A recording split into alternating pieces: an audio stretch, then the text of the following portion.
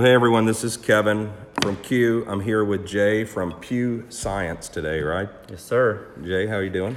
I'm great, man. It's been a cool couple of days. Yeah, so it's good to have you. You did two builds yesterday, so that's pretty exciting. So I think we're going to do a podcast and have some whiskey here. This is a Yippee-Ki-Yay that some nice person sent us from, I think that's Salt Lake. I don't have my glasses on. You can Park City. Okay. Park City, Utah. Whatever, same state. And I've got a beer that I was sent by a young man yesterday. You have PBR because you like that. Yeah, PBR is great. So this, you can see there's very little of this left because it's actually like my favorite whiskey so far in the counter or in the cabinet. So I feel guilty taking the last. Well, you're gonna have to share it. All right. So, but I'll give you most of it. I want to taste. Shit, I'll man. go get some. You give me a lot. Well, what? Get every bit out of the bottle. Okay, so Pew Science. So you just told me something interesting. Why is it called Pew Science? To be honest, it was a backronym, which is kind of like an acronym. You come up with the acronym first, and then you look at an actual definition of it later. And so it stands for Professionally Engineered Weaponeering. That's so cool. So, what's your background first? I'll do that before I ask you about what you're doing in our industry now. I am a professional engineer. I went to school at Texas A&M University. So you have a degree, unlike most of the engineers in our industry. Gotcha. I have two of them. I have two engineering degrees. Yeah. I went to Texas A&M. I started out in electrical engineering actually, just because I didn't know what I wanted to do. Big nerd. Yeah. Yeah, big nerd. Liked computers, liked math. I was in high school, public school in the United States. Super easy for a lot of people, and so it's, you don't really know what you want to do. You ask your folks, and you say, okay, it's time to go to college. What do you think I should do? My dad's an engineer. He said, well, what do you do? You like math? I'm like, yeah. You like physics, right? I'm like, yeah, I love physics. He's like, well, you should be an engineer. I was like, well, what kind of engineer should I be? He's like, you're always on the computer. I was like, okay. He's like, you should be an electrical engineer. I was like, okay.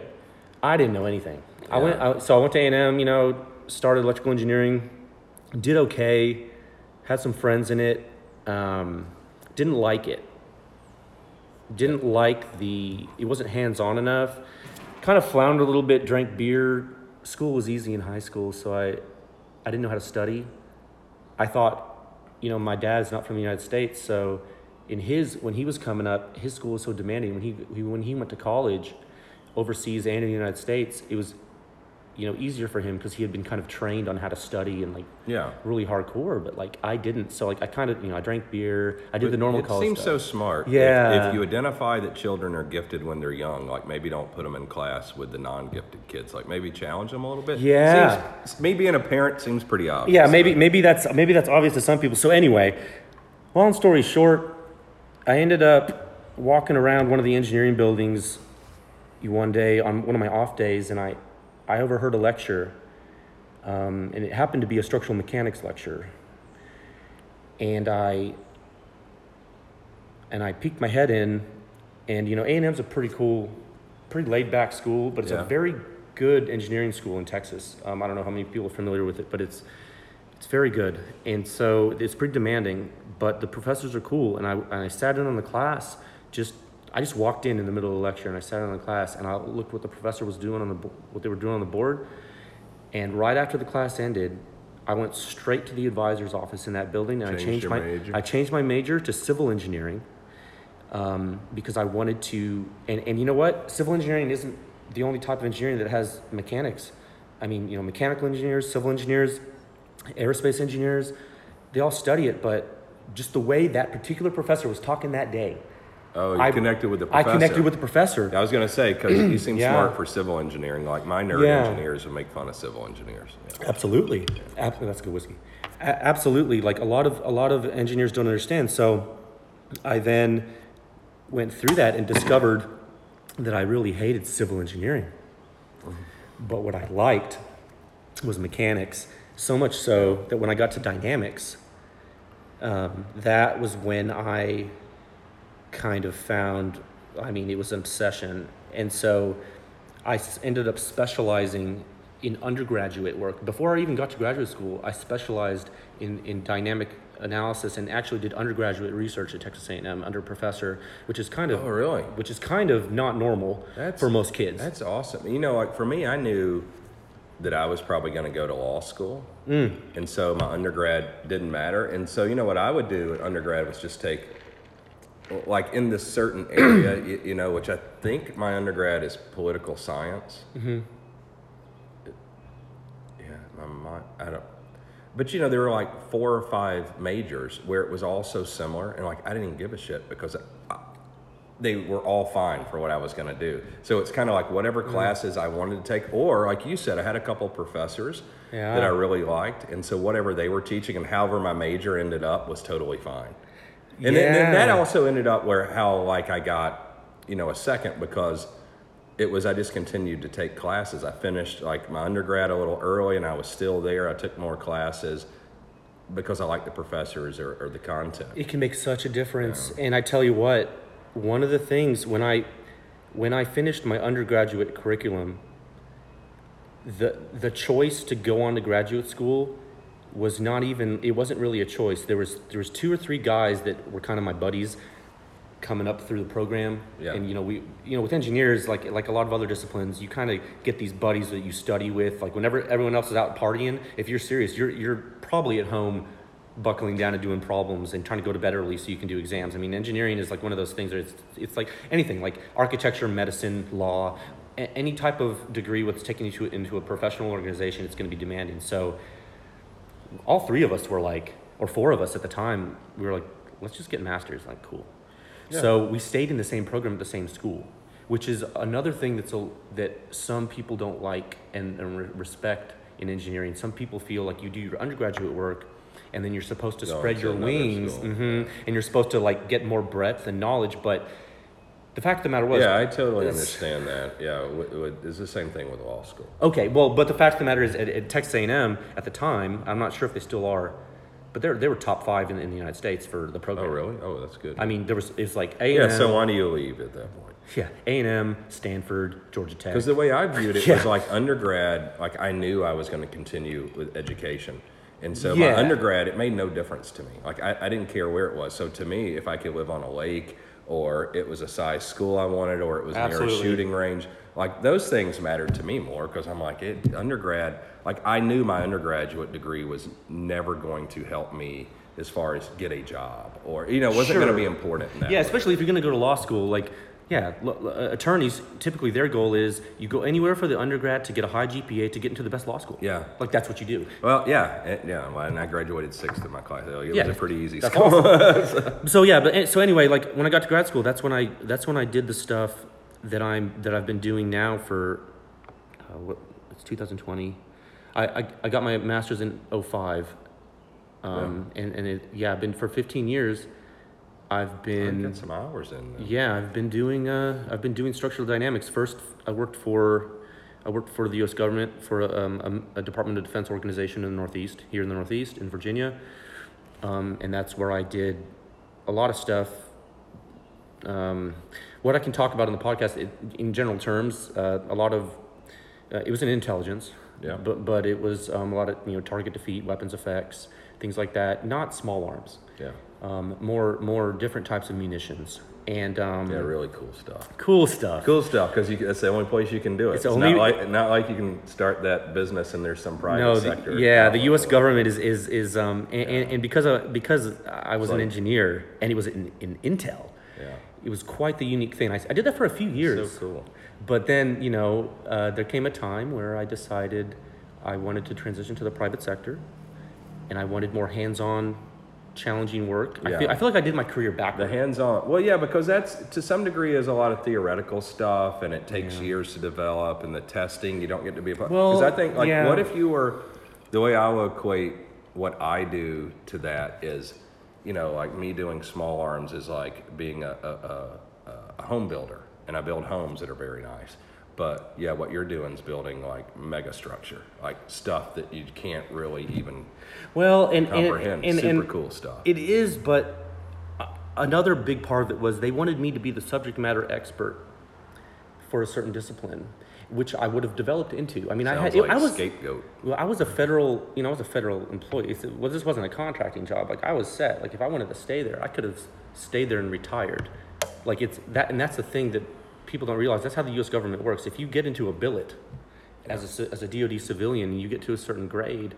I know a lot of people don't like to hear this, but you get equivalent of being an officer in some circles. Yeah. I mean, I know it's the same as someone who's a warfighter. I get that. I don't have delusions here, but it's this level where like you can be set, but you have to take a personal approach and say, well, what do I want to do with my career? And so I went. I went back to Texas after a couple of years, and I've been working at a firm ever since. And my primary role now is I do anti-terrorism, force protection, dynamic design to protect people. So I'm doing the opposite of what I did before. Before I figured out how to destroy the enemy. Now I've been doing nothing but protecting people in the government, industry, local, state, federal government, and industry from hazards, whether it's weapons, whether it's explosives, whether it's industrial hazards. Yeah, for the past. That's super interesting. Yeah, so that's what I do, and I like guns, and then it just started. Yeah, it's like. Well, to me, it is interesting that you got exposed to the government side early on, because then you see, to me, in some ways, like what you're describing, is it so different from like a corporate job? Where you could get to a certain level and you're set, and you make too much money, and your bonus is too big, and your pension is too big to ever leave. But then.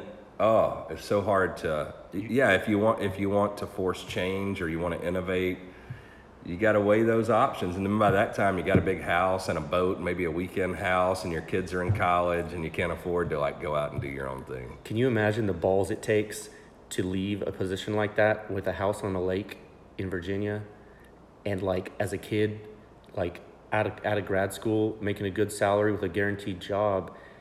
And his dad, my dad, he's a retired engineer, multiple degrees. Basically, I'm first generation American. He came to the United States, worked his ass off, retired from the Army Corps of Engineers after 30 years of civilian service. When I told my dad, he called you stupid. He was so, yes, but also he did have a genuine concern. Because he, as a father, as to a child, he wants his children to be secure in their career. He wants them to be able to provide for themselves. But he's a cool dad, and he respected my decision. Yeah, well, you got to think in first generation. So he came here looking for something better, but then also probably a lot of stability. Of course, and safety. And so that's so important. But you growing up here. That's the thing. That's where I just think it's like such a joke with a lot of young people. And, like how stupid are you when you get out of college, And you're a child. Like you're looking for stability or like you're looking for your dream job. Like you don't even know who you are. Like, why do you care? To me, it's like that's when you take risks. And it's hard for me. Like I know it's scary and I know it's like different personality profiles. But when you say, can I imagine how scary it was for you to leave that position? Yeah, like I think I can better than most people, like just like starting Q. Absolutely. Like I did well with my first career and company and sold it. Like I didn't need to work. And then, so for me to start another one and invest millions of my own dollars into it, which, I'm not a billionaire, like I've done okay, but it's scary. But to me, I saw it as no other option. Like, what am I going to do? Just sit around, continue to be like a housewife the rest of my life? I mean, you got to make a choice. Like, man, I would, and I'm not trying to, and what I don't want is people to now like start Googling everything and try to figure out where I worked and then like try to find the people that were and talking shit. I'm not trying to do that, but I will say when working. Some of those haters, they'll go do that. Yeah, which is fine because like most of the stuff I've done is classified. They won't find it. Yeah. So, but the thing is, I have met people that work for the government, both the agency I work for and others, where they'll sit in their cubicle and they will have an Excel spreadsheet counting down their days to retirement. And these people are in their late 20s. When I see stuff like that, as someone who's driven and wants to achieve, like I'm a fairly competitive person, I'm a fairly driven person. When I see that, it's not necessarily that it makes me upset, but it does make me feel like they're probably squandering their potential. And I saw enough of that. That was one of the contributing factors to me where I was like, I do not want to turn into that. Isn't it so interesting? Like, I think it's and I don't know what percentage, but maybe it's 10%, maybe it's 30%, maybe it's 5% of people where you're willing to risk for the potential of something better that you don't even know what it is. Like, I feel driven to, like, I had the conversation with, I own 70% of our company, and I had a conversation recently, and we had a group that came to us that were interested in the company. Mm-hmm. And it's the conversation again of, well, okay, well, that's great, we can make some dough, but does it change my life money? And what do I do? Like, I'm getting older, I'm 46, I've been in the industry 27 years. So when you talked about, like, you've been doing this 15 years, and I think in terms of there's so many new gun companies or people in the industry, they've been in it 3 years, they fucking know everything. That's what it seems like. Oh, and the little haters, and they go, so they'll research everything that people like me have actually done, and the subject matter experts, they try to become. And it's like, when you said 15 years, I'm like, instantly, okay, you've got 30,000 hours only if you're only working 40 hours a week.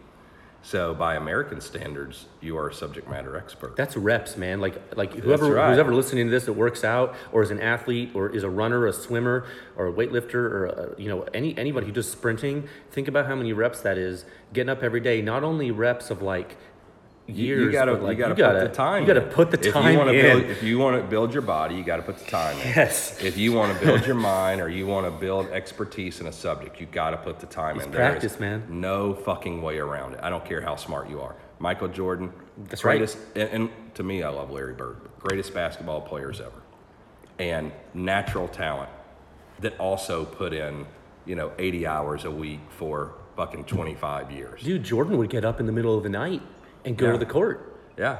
I mean, to me, he wasn't even the best player on his team at North Carolina. James Worthy was. Yeah. But, he dedicated himself and became the greatest player of all time. But, with that, and I think in terms of me, where I get, I'm just naturally competitive and confident like you are. And now I know, when I see people now, I watch the YouTube channels, or I see posts online from people that think they're real smart in our industry. 27 years. So, and you didn't work 40 hours a week. Like, your mind's not thinking about it because you're passionate about what you do. So you're probably 60 hours a week. It's compulsive. We add another 50% to that. So you don't have 30,000 hours, you have 45,000 hours. Yeah. So me, 27 years. All I do from the time I wake up till I go to bed, I'm constantly working and thinking. And that's where I'm so dedicated to the innovation, and we develop new products. And you see with the new company now, we're so copied. But what do I have? 70,000, 80,000 hours? Well, Kevin, it's interesting you say. I actually had never thought about it in terms of hours, but there's a word that people will see, and I think this will offer perspective for listeners to this. When you hear the term practice, like when you hear an attorney say they practice law, or you hear a doctor say they practice medicine, or like an engineer practicing engineering. Well, when you're licensed to protect the public, like those disciplines, and you are practicing, it literally is practice. Yep. It's not like you got a med student that busts his ass, goes through the rigmarole to get. This is the most dangerous time to me, because you feel so entitled when you've gone through all that shit in medical school, law school, but you don't know anything. It's difficult, but all you have, and think about who's teaching you. Like, I had law professors, and it's like, they weren't great attorneys. No. And it's where I think about, like, one of our haters that maybe runs a meme page and works at a little company, and he has never done anything, but what he does is research people, and he goes and types out he won't say anything to anyone's face, or he is anonymous a lot of times when he's not, but he types out these long paragraphs. He's going to be a great professor one day, but he's never going to do fucking shit all in our industry, because he's a loser, and all he can do is focus on people who do things and the jealousy of that. And I had lots of great law professors that inspired me, but couldn't make it as an attorney. It's very dangerous. It's very dangerous to forgo practice and be subject to hubris. Yeah. Because it's one thing to have an impression of reality and then convey that impression that you have to others. It's another thing to have practiced and understand the full nature of reality and then lecture. And I feel like there's a complete melding of those two ideas now because of the internet. The internet's so great. Oh, people think Everyone- they're experts because the information's out But there. that's the thing. The but internet no is hands so on. great. I say this all the time to people. The internet is it's a blessing and a curse. Everyone we live in the greatest country in the world. Sure. Everyone has a voice. Everyone can say anything they want. But Anyone can say anything they want. Yeah. you know what's great about that though is like let's think about it. I have known people who were, whether it be Max Atchison or like I didn't know Eugene Stoner, but one of my best friends, Trey Knight, worked with Eugene Stoner every day for 10 years. Epic. And you meet Trey, he plays it off and he plays cool and not to have a lot of technical understanding. Trey's a cool guy, not arrogant whatsoever. He worked with Eugene Stoner every day the last 10 years of Eugene Stoner's life. Every day, the only person that worked with him. I mean, you can't even buy that. What the fuck did he learn? Yeah, and so you can't buy that. Even my perspective, 27 years, I have tested, and this would be a great segue into what you're doing now. I have tested, and Ethan and I, more silencers than probably every other current silencer maker put together. I have shot more rounds through silencers and tested more silencers because for 15 years, that's all we did. Sound meter stuff, test stuff for durability. And then you think about, I love when ICQ is like just, it's just hype, because number one, I spend zero money on marketing. So that's pretty cool that's the impression. So I must be good at marketing. And then, but mine and Ethan's career. So you for 15 years been doing engineering. For 15 years, all Ethan and I did was work with SOCOM at the most elite level and the government, developing and testing shit with them. So the things like destruction test on everything. So when I have a 25-year-old kid talking to me about welding because he went to school for welding, like that's cool. Okay, so I spent 2 years of my life developing machine gun silencers with the two groups that shoot every fucking body with machine guns, and we did destruction testing. So that's cool that you have this theory, just like my professors had these theories on subjects. But what you got to have, you need to have it all encompassing. So I have that. We did the testing. We won every military contract there was for silencers with SOCOM and the most elite, military and special forces groups in the world. I mean, people saw it though. It's not like that's a surprise to people who understand the industry either, though. Yeah, and then when I hear things about the Honey Badger or our welds with silencers, like the reason I know that our welds are okay when the program is correct and the machine that we when help the manufacturing develop. goes according to plan, the design works. Who'd have thunk it? And people don't realize, like when we were developing silencers for SOCOM, we worked with the companies that build the welders now to design and build those welders that everyone uses. That came from advanced armament and our experience. So we have all of those things. And that's not something you get by, and what's so interesting is when you talk about a voice on the internet, I have an Instagram page and, like the wannabes have the same Instagram page. So it's level field there. Everyone's the same. But we're not. But are they? but they're not. And I know my value. I know why our guns are good. Like you built a mini fix and a fix yesterday. Yes, I did. And you got to build it, not with a sales guy. We don't have sales guys. We don't even have any marketing people. Like I own the company. Let me ask you a question while we talk about this. Yeah. Who owns SIG? I don't know. Who owns Dead Air? I know Eric owns Dead Air. No, he does not. Does he not? Eric works for the guy who owns Dead Air. Oh, wow. So you don't even know. Look at me talking out of turn. Yeah. So I don't know. Who owns, and good companies, Yankee Hill, who owns that company? I don't know. I mean, I've met Chris. I feel like Chris and Kevin is a family business, but I don't know. You don't know. Who else is there? Oh, here's another one. Thunder Beast. Who owns that? I have no idea. Everybody thinks it's two guys that run their mouths. It's not them.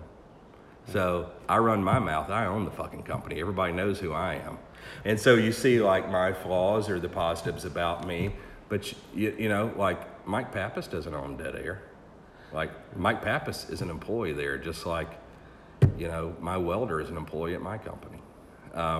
So if my welder tells you something about the fix or that he can give you a gun, he's lying to you.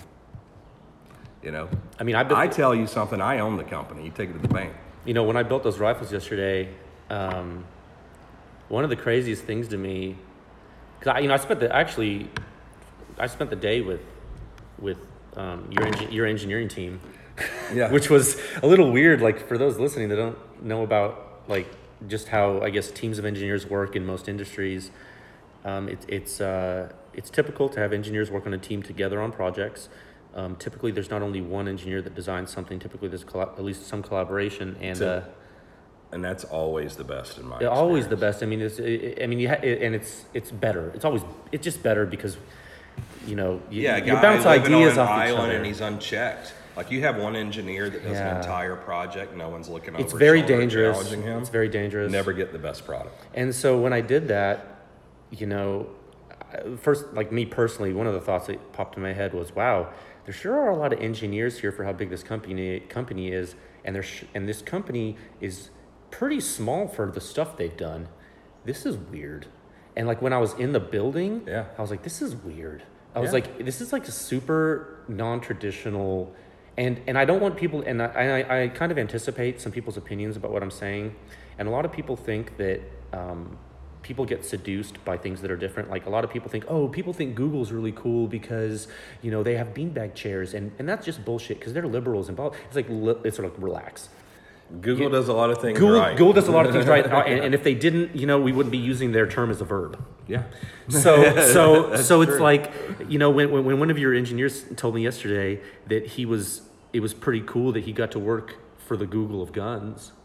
Oh, that's awesome. I was like, dude, I never heard that term before, and I think you hit the nail on the head in how you described it. And when I got to build the fixed rifles with the engineers that designed them, and they were explaining to me from an engineering perspective all of the different features, it was, for one, I'm nerding out as a gun guy because I'm a gun guy, but for two, I'm nerding out because I know what it takes to do what they did, and it's important. It's like a big deal. Yeah. So that's where that's where Unpossible came from. Because you think about that gun, you're a smart guy, an engineer. You built the gun, and you think you didn't show up to Q and PR guy, hit you up, or the marketing guy. No. Like when I think of these companies where their marketing people kind of go after me, like I don't even know who they are because they're unimportant. Like I'm our marketing person. If I type something on Instagram, it's coming from me, the owner of the company. Not some guy that was at, whatever Dick's Sporting Goods last week. But as far as the engineers go, to me, I want to do more than I'm able to achieve. And I don't need marketing. I don't need any of this. I need to develop the best product. When we develop the best product, then you show up, you build it. You build it with the engineers. So it's so funny for all the things that are said about us or about me. We are so transparent. You show up to the company on a build day, and even yesterday, half the employees are off on Friday. Primarily because of COVID, but the summer too. But you saw even the employees there, pretty high per capita of engineering. You build the guns with the engineers that designed the guns. You can ask them any question, and they don't give you an answer under my supervision. No. We don't have a spreadsheet of the answers. I don't tell them what to say. We don't have a marketing or PR person. You're dealing with the guys that did it. And, and the thing is, why they respect me probably in a lot of ways is I put my money where my mouth is. Like I said, I want to develop the best stuff, and I will pay for it. We will agree, and we will do it. We won't put it on a timeline. We won't put these restrictions until my money runs out. And so then that's the business challenge for me and the operations team is we have this gun, and the engineers, they're so good, and they constantly, like that gun would never be finished to them. It's not finished. We talked about that yesterday. But we have to sell it. But you have to sell it, but it's never finished because if you have the flexibility and the creativity and the resources to improve something, and you guys are selling guns, and I've heard you say this publicly before, so I think it's something I can say, like, you guys make incremental improvements in the product line. Oh, constantly. And it almost gets on my nerves at this point because, we're trying to ramp, and we are ramping, and we're building more guns every month. We're shipping more guns every month, but the back order grows at an exponential rate every month. And we have to get there, and with incremental changes, it slows our growth. Because what's important with the growth to me is like I make plenty of money now. Like I don't live very extravagantly. I kind of do whatever I want, but I'm I think modest probably in a lot of ways, like financially. Like I don't, I could drive a Suburban and Yeah, you're not like, for the most part. It's interesting. Like I don't know what I expected, but it's pretty normal. So Yeah, I mean, I think that sometimes, but I mean, okay, like you're in my house. Well, yeah, it's a nice house, but Sure. like it's paid for. Yeah. Like that's my life. Yeah. And so I don't think in terms of that. Like for me, when I think of money, it's like, how can I don't know how much longer I'll be able to work the company, and I hope it's like 30, 40 years, whatever it is. But there's things I want to accomplish. And for me, I feel so fortunate, and maybe like you do, where I'm so passionate about my professional life. And I'll say professional, even though I'm probably pretty unprofessional. Yeah. But I get paid a lot for my job, so I think it makes me a I'd say professional. when you go pro, it's because you're making money. Yeah. So I have that. When I think in terms of money at this point, I don't think about bigger house. Like I want to hunt. I want to continue to be able to take care of my kids. And I already have enough for that. And so for me, it's like, well, like fuck you money to me would be I have my own Gulfstream and the money doesn't affect my life. So that means I have to make a shitload of money. Yeah, that's like a different level. Yeah, so if I don't make like another $100 million, then money doesn't affect my life. Yeah, there's like really. incremental jumps, right? It's like that 70K per year curve that everyone's cool with. Yeah. Then it's like 500 or something. There's like these jumps where it doesn't matter. Yeah. You know what I mean? Yeah, well, for me, I mean, even with my salary, when I think about the company, it's like we had a brief meeting yesterday about finance at the company, and we're talking about cash on hand. And there's such an excess now that we got to do something with it. I was just talking to Nick last night about it, about like what he wants, like a new thing he wants to do. We were, last night, one of your engineers, Nick and I, we were like late after he stayed there late. We were at the shop. Oh, they will. Close. As long as I fund them working on cool shit, they'll stay. Yeah, we were talking about, look at this. I got this for only like $30 and look what we can do with it. We're geeking out on like what you guys could measure with it, how you could improve something. And it was like, and you have influx of capital. It's like, let's talk capital expenditure, baby. Yeah. Let's talk CapEx. Because, there's been times where it's lean. Yeah, of because course. there's been times where I say, we're not gonna write payroll out of my personal checking account. So we got to make it work. Right. And, and there's been, I'm not good at operations. I don't enjoy it. I like innovation. So I'm always prone to spend money.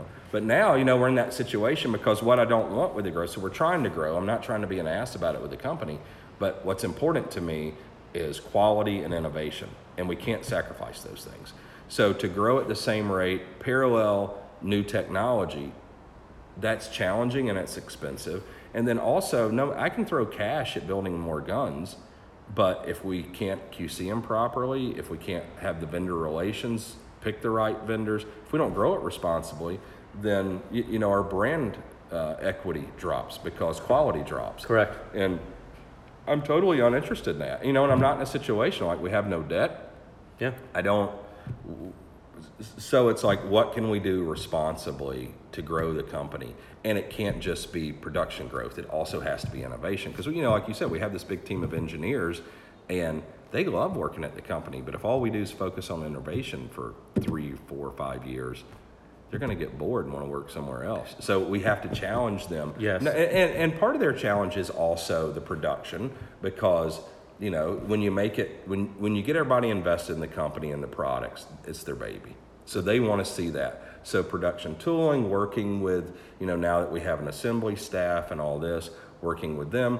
But then there's also, okay, what's the new product and how do we pick it? And then to me, like that's my job. And, like recently, and I saw like internet scuttlebutt that anything that I do. I like that term, scuttlebutt. Yeah, I'm gonna use it. It's like sinister. But, I resigned as the CEO and the chairman of the board, and I'm the chief marketing officer and the chief innovation officer. Which, by the way, you told me about so long before it was posted on the memes. Oh, yeah. That, like, I found it hilarious because it was like breaking news, blah, blah, blah. And I read that, and I just kind of put my phone down. I was like, man, I need... Oh, that investors forced me. Or it was like, just some craziness, some crazy jackass, stuff. Hey, you 28-year-old jackasses that write this stuff. Like, let me teach you about business. It was crazy. I own man. 70% of the company. I own all the voting shares. No one can force me out of my company. No one. I control the company from beginning to end. But what I don't do is I don't micromanage. And for me, every company, we've experienced accelerated growth, and now we're in our 4th year of business, and we're a couple years ahead of schedule. We need to grow the company. I'm not really great at that. Like, my job and my interest is really innovation and then making people want to buy our products. So I love marketing and I love the innovation. Like, I don't care about the daily business. That doesn't mean like I make sure everyone's taken care of, because I care about the customers and I care about the consumer, or the consumer and the employees.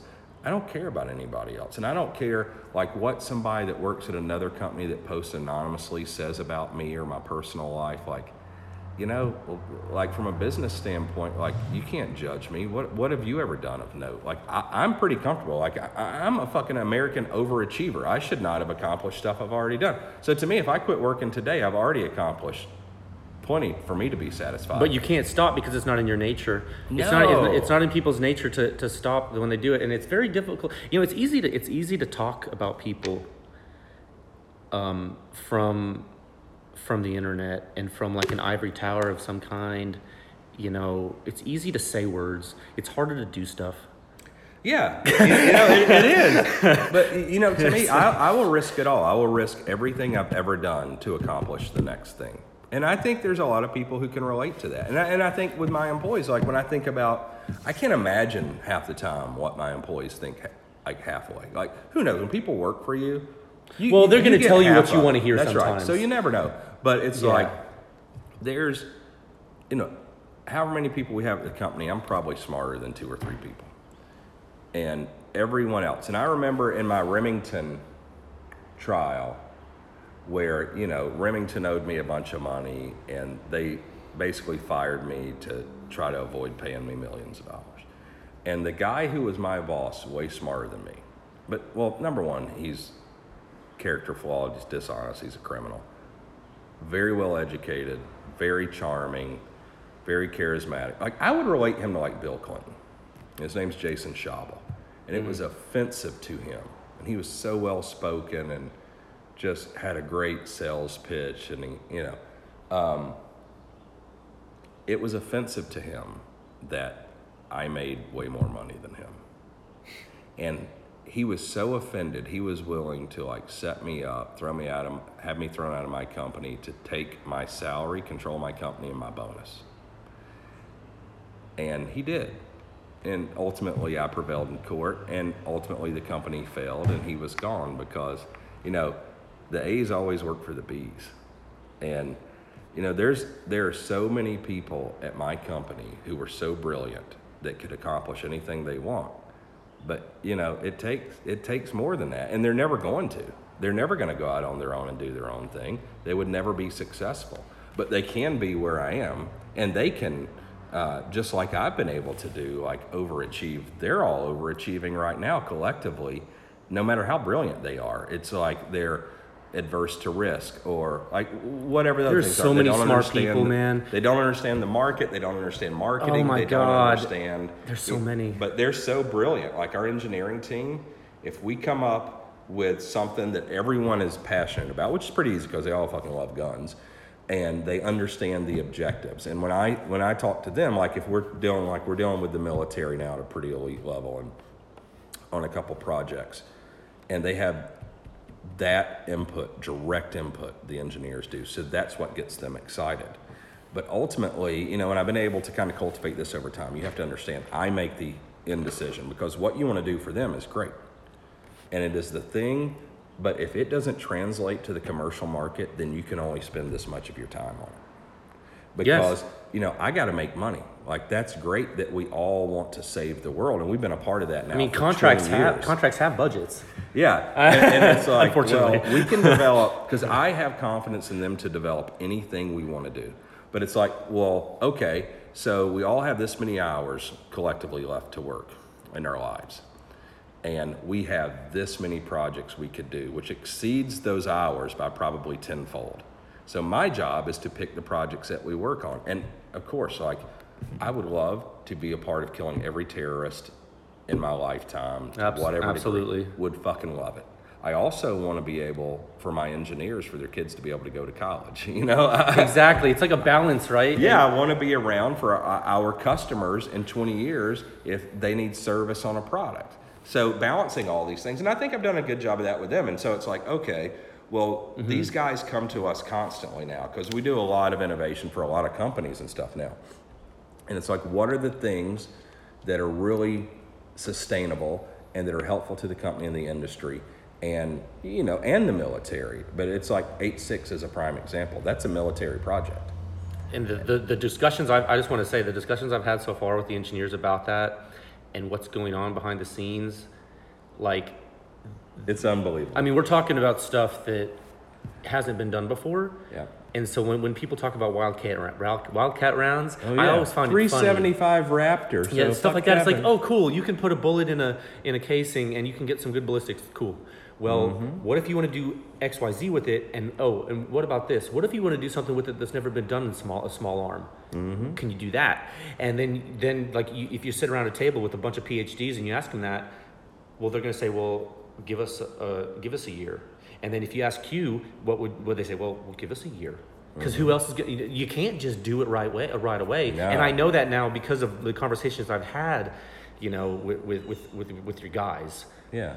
And so it's like, I don't know. I don't want to say things that's not public, and so I'm kind of tiptoeing around the issue. But I guess my point is that there are things happening that are important from a technical standpoint. Yeah, I mean, like, you know, it's when you get to pull the curtain back and look, there's a reason we're a leader and people are copying us. Yes. And when and that's just the commercial stuff that's been released. But when you think about something that people know about, like 8.6, and the reasons it's taking a while, the reasons we're doing certain things, why it is very complicated, and why, and to me, almost most importantly, and I don't say that I don't really still appreciate and fully support the military aspect of what we do and how important that is for our nation.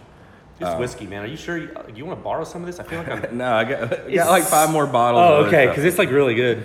I got you too much ice. It's too hot and melted. That's all right, man. So, but what's interesting with me was that was a project, and the military actually really wanted one thing initially. And I thought, and I think when I say Q, we collectively thought our route was 20% different. It was better for them, even though they didn't know it. And it would service the commercial industry way better. Because, you know, to me, I love, like, I want them to shoot bad guys with it. Like, I want to see the pictures. I want to have a party when they do it. Like, I want to high five them. I fucking love it. Yeah. All right? And when they retire and write their books, I love getting the signed copies and saying thanks for the help for, like, shooting dude in the head. It's cool when people use your product. It is.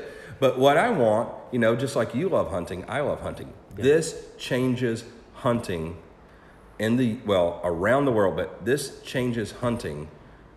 Full stop. Full stop. Changes the way we're going to hunt. I mean, I know that I'm going to, like, there's so much potential. I hunt in South Texas. Oh my God. It's so good. I don't even know what to say right now because I don't want to spill the beans. Yeah, but it's so exciting. And then everybody's like, just throw away that, blah, blah, blah. And then that's never going to come. 8.6 is so hard. Oh, Kevin, you know, it's just a marketing thing. I'm going to use 375 rack. Like, you do whatever you want. We are going to annihilate everything. I mean, you can buy multiple guns. It's cool. Just buy one later, but you're going to buy it eventually. Yeah, and what I love now is every major gun company is going to do it. Every silencer company, every ammo company. And I tell you, that gets me... It makes me feel better than even when I go to the bank every 2 weeks. When I see the people that anonymously, or a few that'll even use their names, like attack us or make comments about the company or me personally, when I'm dictating your life because you're copying and you're designing stuff to what we're doing. And that's the greatest feeling. So anyway, that's a bunch of tangents. So what are you doing now? You decided to do some stuff with the industry. What are you doing? Why are you doing it? Well, I've been in the silencers for a while. Actually, I got into silencers probably back when Silencer Talk was like when Rob Silvers was running Silencer Talk. You know, everyone knows. Funny because nobody's even going to know that. And yeah, but Rob is he's a great autistic guy. If he's listening, I'm just kidding, Rob. You're not though. Yeah, I'm not kidding because it takes one to know one. Yeah, but Robert's awesome in a lot. He's a cool dude. Robert did a lot of stuff that he didn't have to do just because he wanted to, which is Yeah. like, I think his contribution as a whole to the industry, just because of him providing a platform for people to talk about it, was pretty big. Well, even the work that he did for us, like 300 Blackout would not have been successful without Robert Silvers. I'll say that. Yes. Robert was independently wealthy. Robert is invented photomosaic software, Yes. by the way. If In anyone's ever school. seen like a picture of Homer Simpson, and the picture's made up of other pictures of Homer Simpson, like a fractal, that was Robert. Yeah, Robert. You know, and Like- if you go into Target, you can buy his puzzles in there still. He's like he's an amazing person. Yeah, It's crazy. And I think he's the only photographer ever to do the cover of like, and I'm making this up, but I think it's like Newsweek, It might be Time. No, not Time. Newsweek, Sports Illustrated, and like Time and Playboy or something. Something crazy. Yeah, he's like the only guy to ever do that. MIT grad. Yeah, he Yeah. he actually did photomosaic as one of his graduate degrees. Yes. So he and then he wanted to become famous in guns, and he's such an odd guy, but like he wanted credit, and so we actually even in advanced armament, I gave him credit for a lot of things he didn't do because that's what he wanted instead of money, which is kind of a weird thing. But it's like that was his ego. But no one else could ever work with Robert in the world in our industry. But like I admired Robert, and he was easy to dislike personally. Absolutely. But he's one of those guys to me, if you didn't admire Robert, then you're lying to yourself. You It's probably kind of didn't- like, or do you know what you were talking about? yeah, or when people say stuff about the honey badger or the fix and downplay it, it's like, well, you're either lying or you're ignorant. And that's the way I viewed Robert. You know, I was in a meeting with the most elite special operations group in the entire world, in the history of the world. And Robert was there with me, and they told me if I ever brought him back, they would kill him. I could see that. And he couldn't even understand it, you know. And it's like, yeah, well, just because you're right, asshole, doesn't mean You need to say it. So yeah. Anyway, so a cool guy. So he started and ran Silencer He ran Talk. Silencer Talk. I always talk with those a lot of the folks that are in the industry now that people know about. We're on Yeah, there because too. he was a nerd and he just wanted to test silencers, and it was because he bought some silencers that. And this I'm going to interrupt again. Yeah. But because now I'm remembering the story. He bought, and I won't say his name because he's a friend of both of ours, silencers from somebody who's a pretty nice guy who made claims that were not correct. And Robert bought several of those and got them and was so fucking offended. He would be. He bought a sound meter and just to show him he was full of shit. He would be offended. And then started testing silencers, and then he was independently wealthy, so he bought like 100 silencers and just tested them all. And so then Silencer Talk turned to Silencer Review, or I think it was Silencer the other way Review around. turned to At first it was Talk. Silencer Review, Okay. then it became Yeah, and everyone, Robert, this is what happened. He told me, this is how I met him. He called me when I remember at my house in Atlanta. I think I'd just had like my first kid. And he calls me, someone had given him my number.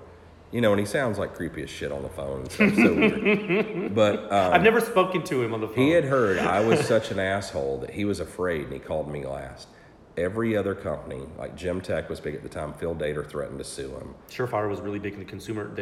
People were loving it. It just started. It just started, and we beat them in the SCAR contract. Yeah. So they, but he called. You know, there was only like half a dozen silencer companies at the time, and they all told him they wouldn't participate. Fuck him, and a couple threatened to sue him. And he called me and was like, "Hey," and he was so nervous, and he's like, "I have this forum, and I'm going to start testing silencers. I just wanted to let you know what I'm going to be doing." And blah, blah. I was like, "That's fucking awesome. I love it. How can I help you?" And he was so taken aback that, like, eventually, you know, we're the ones that deal with him. We're supportive. He couldn't get silencers from other companies, so I would send him mine that I had from them. Isn't that crazy? And then eventually, once he got sick of testing, and so then they would say I was paying him, which was so laughable because Robert lives on his own island. Like, Yeah. he's so wealthy, he has his own island. Yeah, he's like one of the richest, craziest gun dudes that has ever been alive, I think. Probably. Yeah, and people don't even understand when people. So like Phil Dater, who was a total piece of shit, and everybody liked him because he's very nice to their face, and you know, like everybody likes Mike Pappas, and he's a very nice guy. And I like Mike, but Phil Dater would act that way, but he was a lying, stabbing, like backstabbing, thieving piece of shit, and you know, he'd threaten Robert, and he didn't understand, like, because Phil Dater is the heir to the Coleman Sporting Goods fortune. So that's a big reason like Phil Dater's such a self-righteous, entitled cock. Well, Robert made all of his own money, but Robert is wealthy as fuck. He can do anything he wants. Yeah. Which is cool that he tested silencers. Yeah. And I just can't get over it. He lives on his own island. Yeah. And so he wanted to do silencers. And then eventually he tested the silencers and he wanted to start designing silencers. Yeah. And so I was like, come to work for me. And he's like, and we were small at the time. And he's like, I don't, I kind of told him what we could pay him or whatever. And he's like, I don't really need money. And he's like, I want to become famous in guns and I want to design stuff. So you just do that and then I can get a royalty. And so it became cool. Like he was kind of the pet there. He would do a ton of work and it was interesting. We had this like super high level nerd and it was a good relationship for a long time. But Robert couldn't, and I think Robert also got sick of doing a ton of work. He loved it and was passionate about it, but didn't you really get make sick of much it when you money. don't have to do it. Yeah, and you don't make much money. That's right. Yeah, so I did. I knew about silencers then, and I started getting into silencers more and more and more. And as I progressed through being a silencer consumer, as a shooter and a hunter, and just a gun guy, and someone who grew up, watching movies with silencers and thought they were cool, I started to notice that there were some anomalies. I'm using a politically correct script. I don't need to be politically correct. I started noticing that there were gross errors in the way that people were reporting the sound performance. companies lying about the companies, but not only companies, but even there have been, and I wanted to say this, and I on my website pewscience.com, I wrote an open letter to the industry, and in that, I recognize that there are people in the acoustics community, the blast community, the firearms community that have made incredible strides toward measurement with their own money. Like Robert was one of them. Yeah. There's a guy named Bill. He runs his own forum. It's a very small forum called NFA Talk. He uses some old B&K analog meters, whatever. He's made tremendous grassroots contributions over the years. Yeah. There was a guy named John Titsworth. I think we all know John. Oh yeah, John. Yeah. John. I like John very much. He's a nice guy. He made an effort. But other than that, there really wasn't anything independent outside of manufacturing. So I had the idea for a long time. Probably about 10 years I had the idea, but I was busy working. Yeah. And so I was like, and so finally I took a time off of guns completely. Other than carrying my Glock 19 every day, I didn't read about guns. I didn't buy guns. I went through some personal stuff in my life that it just wasn't a priority. It wasn't a priority for me because I had other things to focus on. And so within the past couple of years, I got back into guns. Yeah. With a vengeance, because now I make more money. I had a little bit more time. I was more stable in my career, in my personal life. Yeah, so you feel better personally. I feel better. I was like, you know what? I'm going to get back to my hobby. Yeah. You know what I mean? Yeah, you wanted to feel good again. I wanted to feel good again. So I got into it. And, I knew Henry Graham. Nice guy. Great guy. Worked for Joe Gadini. And then he took over SWR from Joe. And went to Silencer Co. Went to Silencer Co. They fired him. And then he started Rugged. And all I knew, I never owned one of your silencers. I never owned an AAC silencer. I never owned, I had some SWR silencers. I had some other silencers. And I remember how good Henry had treated me customer service wise. This is from a consumer. He is so focused. Nice guy. And I think he took a lot of that from Joe Gadini because Joe is so customer focused too.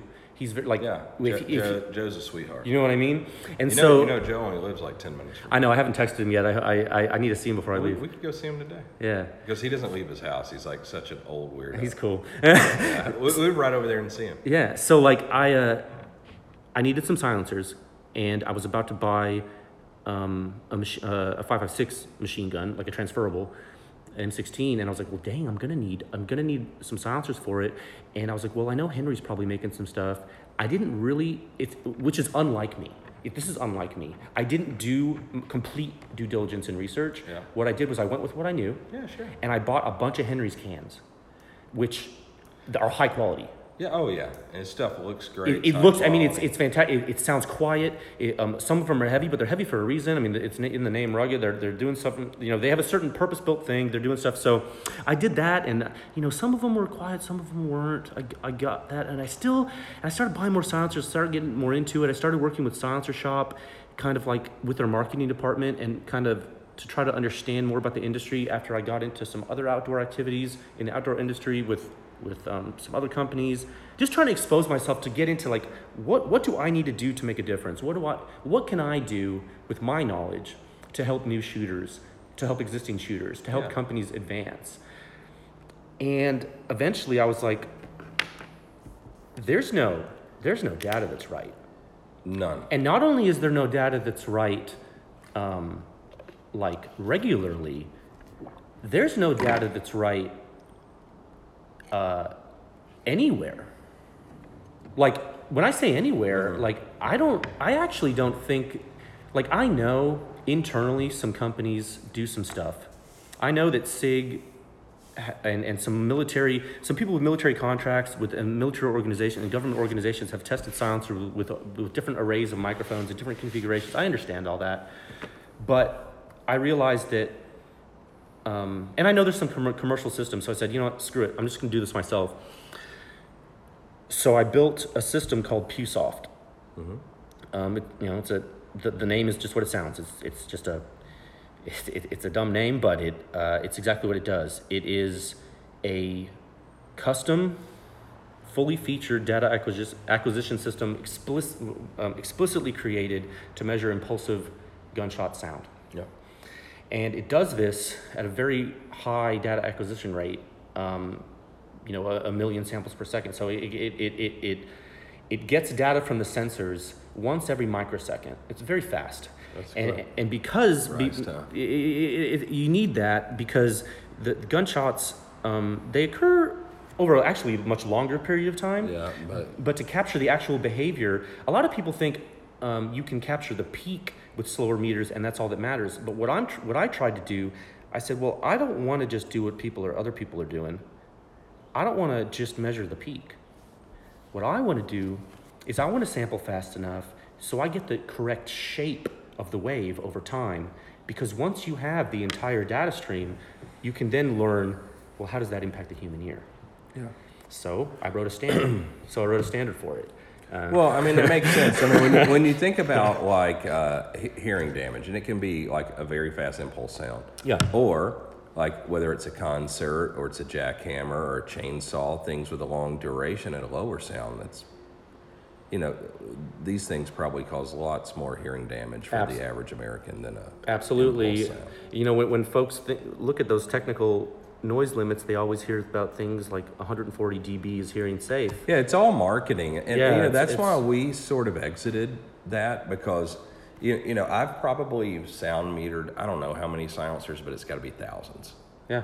And I know what I want to build now. And if it's a military requirement and they write something, then that's what we make it to. But otherwise, if it's a commercial requirement, I think, if I've got 70,000 hours of doing my job, I don't need anybody else to tell me. Like, I should only get paid by my company for my position as an employee, not a board member, but an employee, if I contribute. And so part of what I do, pick projects, but then also, with my engineers, they don't ever know what to build. I say, hey, let's build a 5.56 can. They just stare at me.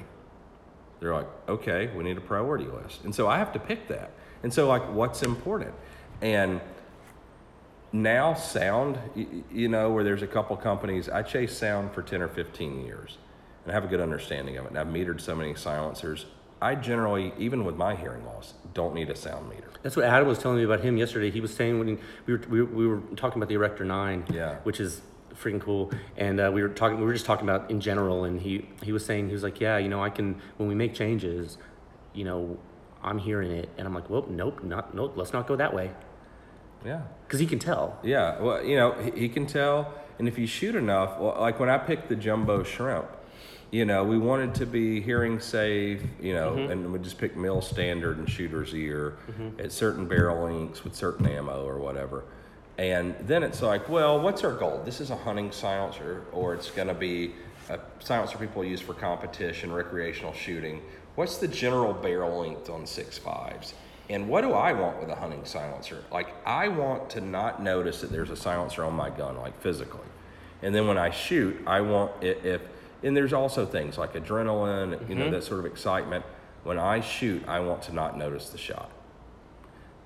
And so then it's like, okay, can we build quieter silent? Like, we can go down this list. Yeah, does it matter? Like, what does a consumer want? And for me, like, you're a consumer, I'm a consumer. I consume our products at Q. Yeah. I consume other companies' products. And okay, if we build the quietest thing ever, does it change anyone's life? But if I add 10 ounces to the silencer and $1,000 to it, does that change?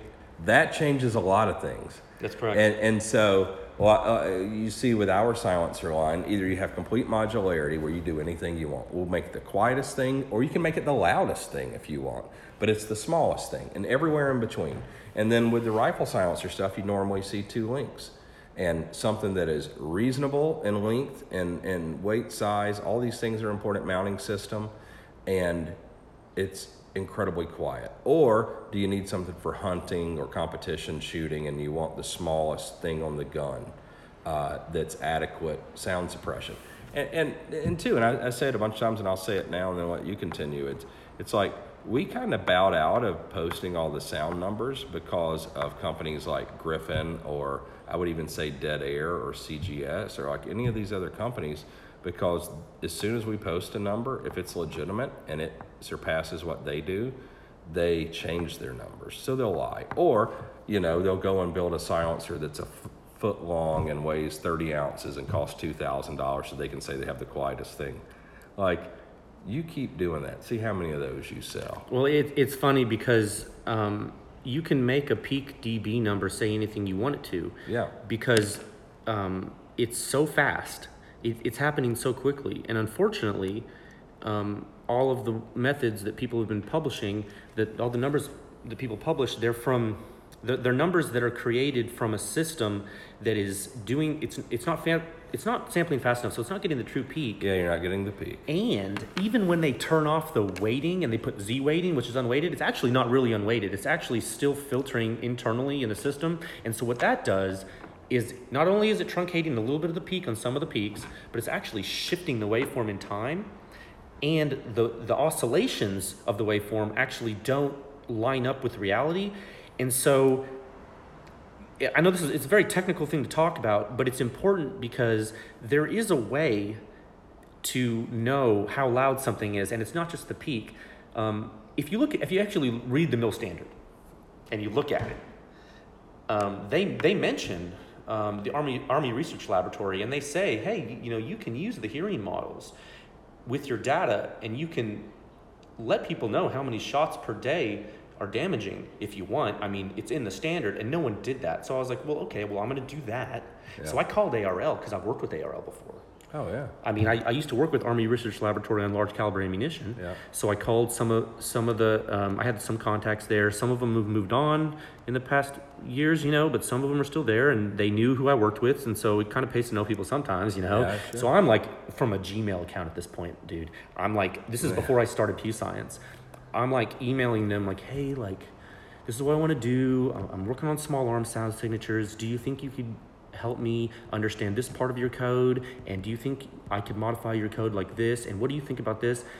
Not only were they receptive, but they were encouraging to the point where they were like, we want you to use this code. That's so cool. It's not shocking to me because I think people that are that smart, there's a large percentage that want to do something with it. And if they can't do it in their they don't have the time or the funding. But to see somebody else do it, and you might come up with something that's helpful to them. Yeah, and so I think that's what they were getting at. One of their statements to me was, and I quote, we are excited to see what you can do to help the warfighter. Yeah. And I was like, in my mind, I'm like, well, that's really cool, because I was just thinking I was going to help consumers, but yeah, that's a good point. That's what I realize in most don't. If it's a company like, Dead Air or Griffin or whoever, where they've not had any contact with the military,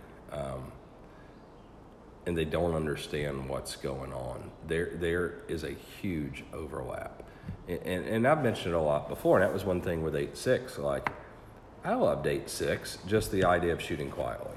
And I loved 8.6 because, you know, we started working with the military on it, and then they became very interested once they saw what you saw. And now they're wanting to drive the program. It's like, well, I own this.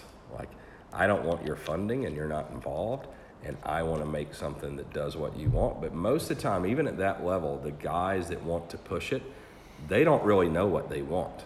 Oh, I had some candid conversations with you that we don't need to go into about a client with sometimes the government doesn't know what they want and you got to help them understand. Yeah. And then I think too, because the way I relate it, it's probably how you do now. It's like, that's all cool. But if we can kill like 300-pound pig with it, or a 210-pound whitetail, or a 300-pound black bear, game changer. We're going to be able to kill a 160-pound bad guy. Like, this is easy. And do it quieter than normal. Yeah. And so let's do it that way. And I think those are some advantages. But yeah, but what I've understood at the level where we work with guys, they understand that it's not always beneficial financially for me to work with them. Mm-hmm. So they want things to be successful commercially, and they understand the benefits to them, because then they can get, they have access to it without going through traditional Army channels. Or absolutely. Whatever. Yeah. So, in doing all this, I talked to, I spent a lot of time developing the methodology, the code, checking it, doing testing on my own days and nights, annoying my girlfriend with talking about silencers every day of the week. And you can imagine, bless her heart. Oh my God. Been there. And finally, it became apparent that I was going to have to do it myself. And that was a little scary to me, because I had never gone off on my own like that. Ever since like mowing lawns as a kid, this was like a different thing, right? Sure. So I thought to myself, well, what's the best way to relate a super complicated thing to consumers, but at the same time show the credibility that the data is correct, so they don't doubt it and throw it in the bin of like all the other failed attempts that other people have done. So I came up with one number, the suppression rating, and I did it on a 0 to 100 scale, and it has something to do with decibels, but what it really is the shot dose scale. So like, you throw around this hearing safe metric. What do you mean? So shot dose, like let's say you have a small arm weapon system like a bolt action rifle. Yeah. And you have a silencer on it, and you're a deer hunter. Yep. And you want to go buy a silencer for it, and you say, well, gosh, I'm going to be using my weapon system to take a white-tailed deer, and I'm probably going to do that twice this weekend. I need to take a doe and a buck. But first I have to sight in, because I got a new scope. Say, okay, how many shots are you going to shoot with it? Well, if I'm good, maybe I'll use 5 shots to zero it. If I screw up, hopefully I only need 1 or 2. But maybe I'll use 5. And God willing, I only need 1 shot per deer. Say, okay, well, you're shooting less than 10 shots. Cool. We've defined your use case. That is your requirement. Forget about weight for now. Forget about durability. For sound, we've defined your customer requirement as a consumer. Yeah, I love it so far. Okay. So, okay, cool. Well, what if you could go to a catalog of silencers, and you went to a scale, and between a certain scale, you could see in that zone, the silencer is rated for sound to not damage your ears permanently, with shooting without hearing protection in that shot regime over a 24-hour period. So like if you go out and wonderful. If you shoot 10 shots and you can shoot 10 shots safely without, and I say safely, this is like 95 percentile human ear. Yeah. There's some slop in it. I've made this conservative too, because I don't want to like blow people's ears out. We know there's variables. There's variables, but and that's all detailed on the website. People can dig in if they want. But if you had that, then that would give you at least some confidence to know that if you're taking your little boy or little girl out shooting, and you want to instruct them on to shoot that white tail behind the shoulder, to take a deep breath, relax, squeeze that trigger, don't jerk it, be in the blind, be present with nature, understand the respect for the game you're about to take, and you want to focus on all those things, and you don't want to have hearing protection on, which is why we use silencers, you can know you're not going to blow out your little kid's hearing shooting that gun. And that alone, that's why I'm doing this, man. Yeah, that's wonderful. And it works. It's wonderful. And I love to hear you articulate it, and it's I always relate that when people ask me about should I get the Trash Panda or Thunder Chicken, this shorter or the longer sound, and I'm like, well, if it's just me, I use the Trash Panda. Sure. If I'm with my children, we use the Thunder Chicken. You're going to be shooting more shots, and you know what? And their hearing to me is more precious than mine. Exactly, and as you know, you use the example of a bolt-action rifle. I mean, every silencer test that I release on the website, and it's all free for people to see most of it. They see the main rating there. One thing I did recently is I added some stuff to it because I wanted to make sure consumers really understood.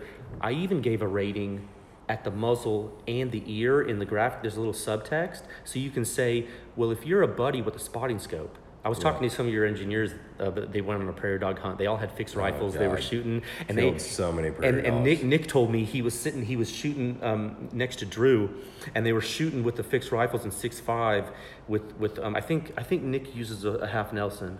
Yeah, and he was a little bit close to Drew's muzzle with his ear.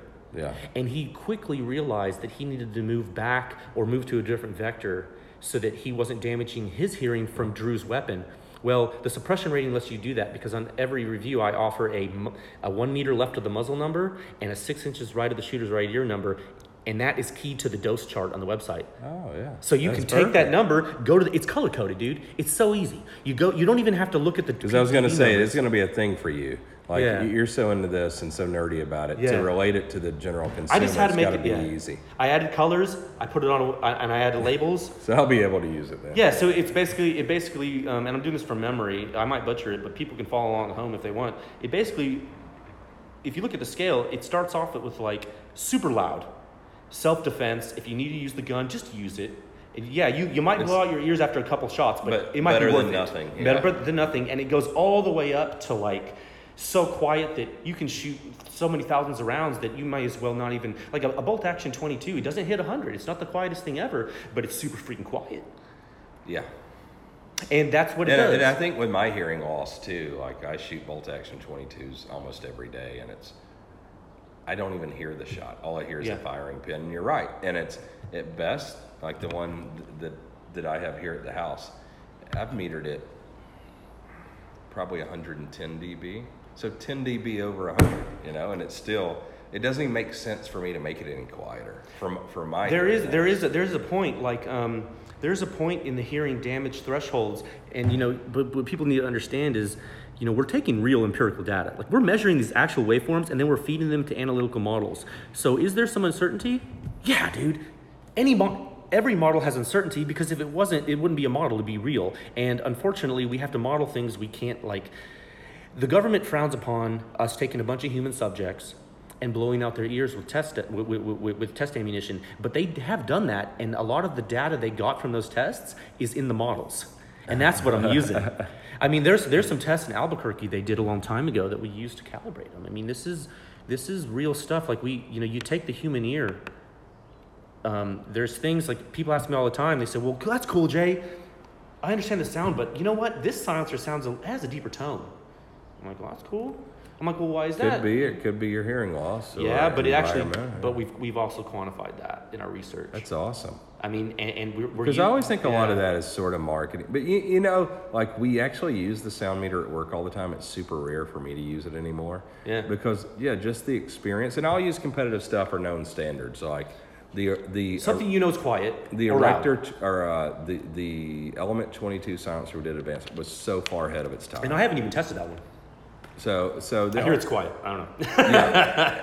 and that was 10 or 12 years ago. Yeah. So it was 10 dB quieter at mill standard than most of the silencers on the market at the time. And the Tyrant 9's another. I've never metered until the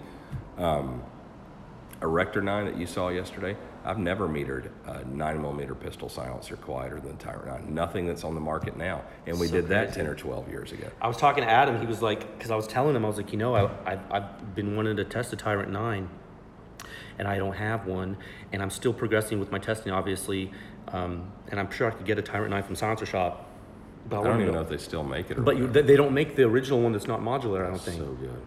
So like he told me, he was like, well, dude, you can just test our Tyrant 9 and test the Erector 9. And I was like, well, yeah, that's what we're going to do. Yeah. And it's cool because it's going to show, like, because you know what? That's the standard for me. I use the MP5 SD. I use the Tyrant 9. I use the Element silencer.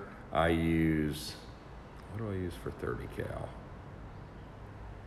I can't remember. But for like 10 years, I've got standards of what I use. And some of the rifle stuff has progressed. And when we went to 1 3/4, and now everybody kind of does that. That's progressed some. And but yeah, you know, and that's what we did with Advanced Armor. I've said it before in podcasts. You know, what I did back then was we were developing all that stuff with the government, and they would help fund a lot of things. But I would have, you know, a couple guys or a few guys work on one of those nonstop for a year. And so all the R&D, all the prototypes, you know, hundreds of thousands of dollars. And that's how we went from like the Evolution 9, which was a 134, 32 dB, maybe it was quieter than everything else out there, and we go to like 126 or 7 mil standard with the Tyrant 9. You know, and the Tyrant 9, I always tell everybody, it was a huge failure. We were trying to get to 120 dB, and we had a certain amount of time and resource, and we tried and we failed, and it's one of the best failures I've ever had. But you know, that R&D that you were doing, you had a contract, right? That you were funded, and that's like Nick, your engineer Nick, yesterday, he didn't know what Pew Science was. Like, he had not seen, because we hadn't talked about it. We were just talking about the fixed stuff, and he was like, wait, because he's talking about data acquisition now. He's super interested in it. We were talking about it, and he was like, wait, like, you just doing this? Like, you're just doing it, like, by yourself? And I was like, yeah. And he's like, oh. I was like, yeah, so, like, people can contribute. I mean, they don't have to. People can, like, pay a monthly fee, and that funds the research that I'm doing. But, like, I don't have, like, a government contract to do this. So, like, I'm doing something that, like, it takes, R&D is super hard to begin with. But, like, the amount of money, like, if I were to pay myself, like, if I were to pay an engineer to do what I did, like, I don't know if I could get a loan to cover that. Yeah. I mean, it costs you a couple $100,000 to have one. Yeah, I don't want another mortgage right now. You know what I mean? Like, I don't know. Yeah, people don't realize. But, you know, I think you said a couple things there. It is like, number one, and it sucks because anytime that you do something that a manufacturer doesn't agree with, they're going to criticize you, even though... So far, so good. You're doing like nonprofit. Maybe. I don't know. But, you know, we're all of us are functioning for profit. So it's kind of a shitty thing. But then, too, I think even with our company, nobody there gives a fuck what anybody else is doing. They really don't, which is crazy. Everybody obsesses about us. Not a single one of those guys, except, you know, like the meme stuff will get sent to them or whatever sometimes. Or, you know, like my personal shit. But, we're so comfortable and confident in what we're doing. And they're all, like, obviously, as you saw, gun guys. They all hunt and shoot. No, we don't, like... People ask, what's the competition for the fix? Or what is our company's competition? And I'm like, I don't think we have one. Like, I don't know what the competition will be for the fix. And we don't care. Like, people will copy it, like SIG's copying it and stuff. You know, when you heard Nick talking about that, like, none of us even give a shit. But where it becomes annoying is when they accuse, like, when they'll say whether it's, you know, some of the little haters or SIG as a company with their PR people try to say that, you know, well, Kevin developed that at SIG. That was damaging to me as a consumer. For SIG. Because basically what you're doing is saying that that's not good. Nick and Ethan and myself, that we're liars. We talked a lot about that last night with Nick. Yeah, and that was a really big deal. Because I didn't like that. Like, we're confident in what we do, and we know SIG will fuck it up, or whoever else is going to copy it, and we have IP where it's imported on the gun. But, you know, the idea, we don't need your credit. Like, we're not looking for some NRA golden ring trophy thing, and we don't need the industry to give us credit for it. You know, and we know from the industry there's so much, like, jealousy and hatred and stuff. Like, we'll never get credit for anything in the industry, and none of us give a fuck. But don't, like... Yeah. Don't lie about it. Don't call my engineers liars or thieves. Like, that's not. It was super crazy, man. When we were talking, like, I had talked to, actually, when Nick and I stay late together, just doing nerd shit, we talked about the fix, and I asked him candidly because, like, I wanted his story from his mouth, and I'm not gonna give details right now to put him, like, on blast, you know, and that dude's such a good dude, and he's so honest, And honestly, like, he doesn't care about what people think or say, because he knows what has gone on. He knows the truth. He knows what he's done. And he told me, he was like, you know what? If this was the biggest flop ever, and I've heard you say the same thing, if this is the biggest flop ever, we'll just do something else and it'll be good too. Yeah. And it's like, whatever, like, and that's what I was thinking about. And I wanted to say something. It's true. I wanted to circle back to something I said earlier with regard to people who've done sound testing. I actually forgot to mention someone, and I meant to bring this up earlier, Al Paulson. Al Paulson, yeah. Because Good friend for I've a long time. never met Al, and like, he's probably the dude that like I would look up to the most in small arms sound measurement, because like, he's the guy that like published actual books about it and like has done. I mean, There was no money in it for him. I'm not saying that other people that have done independent testing were biased. I'm really not saying that, and I'm not talking shit about Titsworth. I'm not talking shit about Silvers or anyone. Like, I want everyone to know that, like, openly, because I know how people twist words. Oh yeah. But I will say that, like, Paulson, you know, is he still around? I haven't talked to him in probably 15 or 20 years, 15 years, but he, you know, I hated it for him. He never got any money for it. You know, magazines would pay him a couple $100s for articles, and like Gemtech, Phil Dater was the worst in our industry. He was a backstabbing, lying, he was the original, like, Josh Parker at CGS. Like, just a little hater and just fabricating stuff. Didn't Phil do sound testing for? There was a magazine. Was it Soldier of Fortune or Small Arms Review? I can't remember what it was. Yeah, I mean, originally he did a little sound testing. Al Paulson started doing it, and Phil was great with it. And Phil had AWC Systems Tech, and then and then Gemtech, and they were great friends. But what happened was, I was involved with Gemtech, and they kind of screwed me over, and I started Advanced Armament. And I took one of the designers from Gemtech, and he and I started making stuff and designing stuff, and right away we crushed them. You know, Phil had only done cones with an integrated spacer, and we did K-baffles, the first ones to do that in a 22 silencer, and crushed their cam, their integral pistol, things that were popular at the time, their 9mm silencer. And we just put in the R&D and improved what they were doing. And made a few radical changes, but the point was, when Al did articles on our stuff, and back then they'd do comparison articles, and posted that we outperformed them, they threatened to sue him. They did character assassination, and then they went to Harris Publications, that was Al's only income. He wrote articles for him every month, for guns and weapons for law enforcement, and special weapons for military and police, which were the two big gun That's what it mags. was. Okay. And Phil and Gemtech threatened to pull their they bought half-page ads in both those. They would pull their advertising if there was ever another competitive ad, a comparison article that showed a Gemtech silencer being outperformed, and they stopped comparison articles, and it ended Al's career. Well, see, that's why I had talked with some pretty big industry entities when I wanted to do this, to get their backing, sort of not only as a buy-in for the industry to let people know my intentions were pure, but also because I thought that if I did it with other resources, I could reach consumers faster. Yeah, sure. Which would have been true.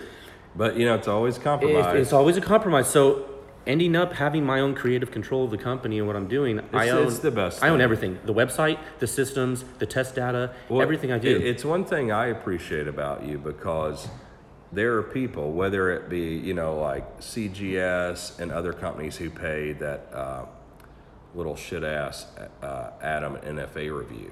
You know, people don't realize he does these articles. You have to give him 2 free of whatever he's reviewing, and then you have to pay him, and this was 4 years ago, $1,600 in cash. And then he'll do an article on whatever you want and say whatever you want. That's not useful to the consumer.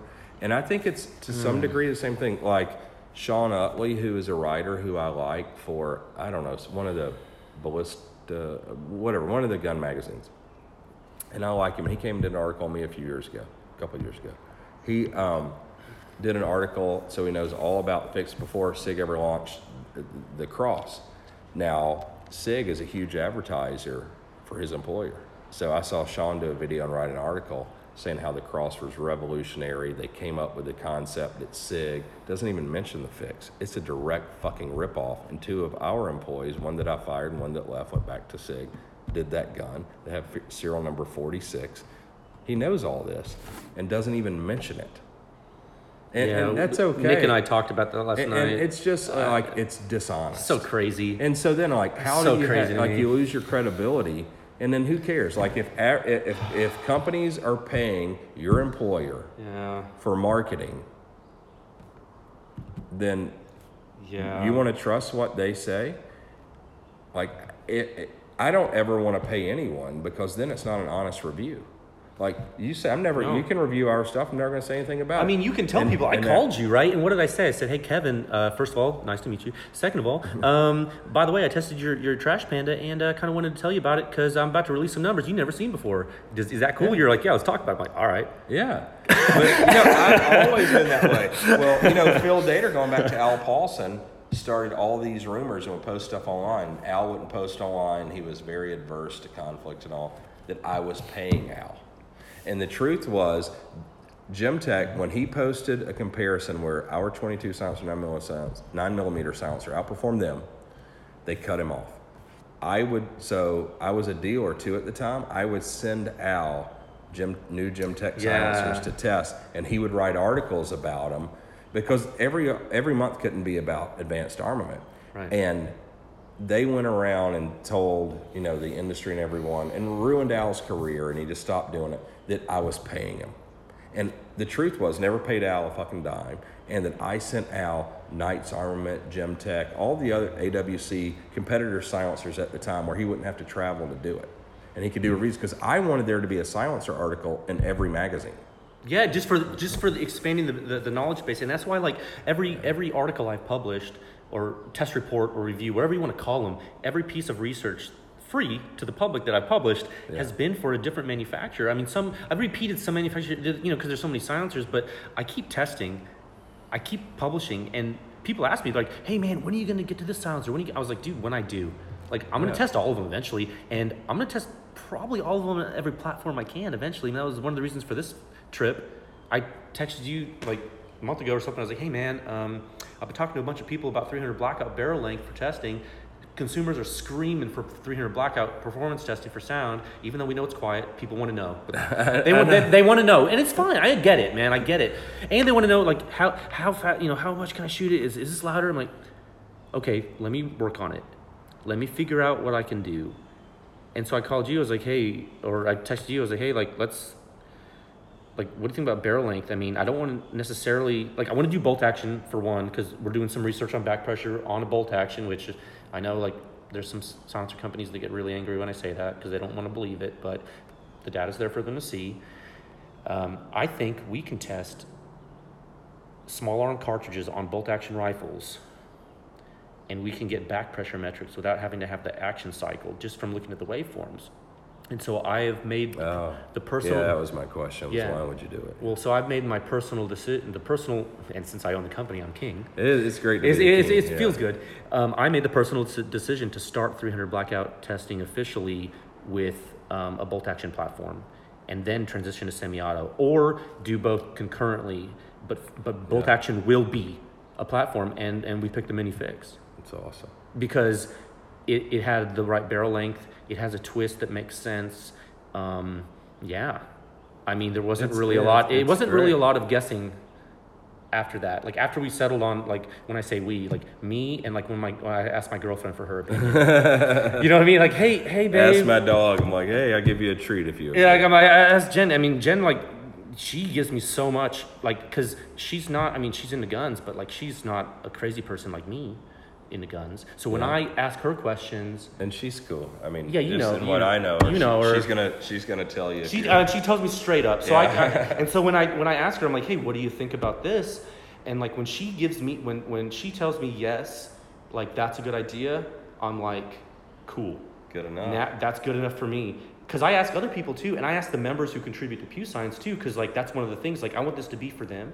Yeah. So I'm like, hey, if you guys are funding this basically public research cooperative for the good of the industry, and you guys are putting your money where your mouth is for the whole history of small arms, you get a say. Yeah. And everyone I've talked to has been like, yeah, that sounds cool. I'm surprised because I would think that like companies wouldn't want you to use our gun just because they don't like us. Oh, well, the companies, you know, I don't really, like, when I say I listen to people, I listen, but I make the decision. Yeah.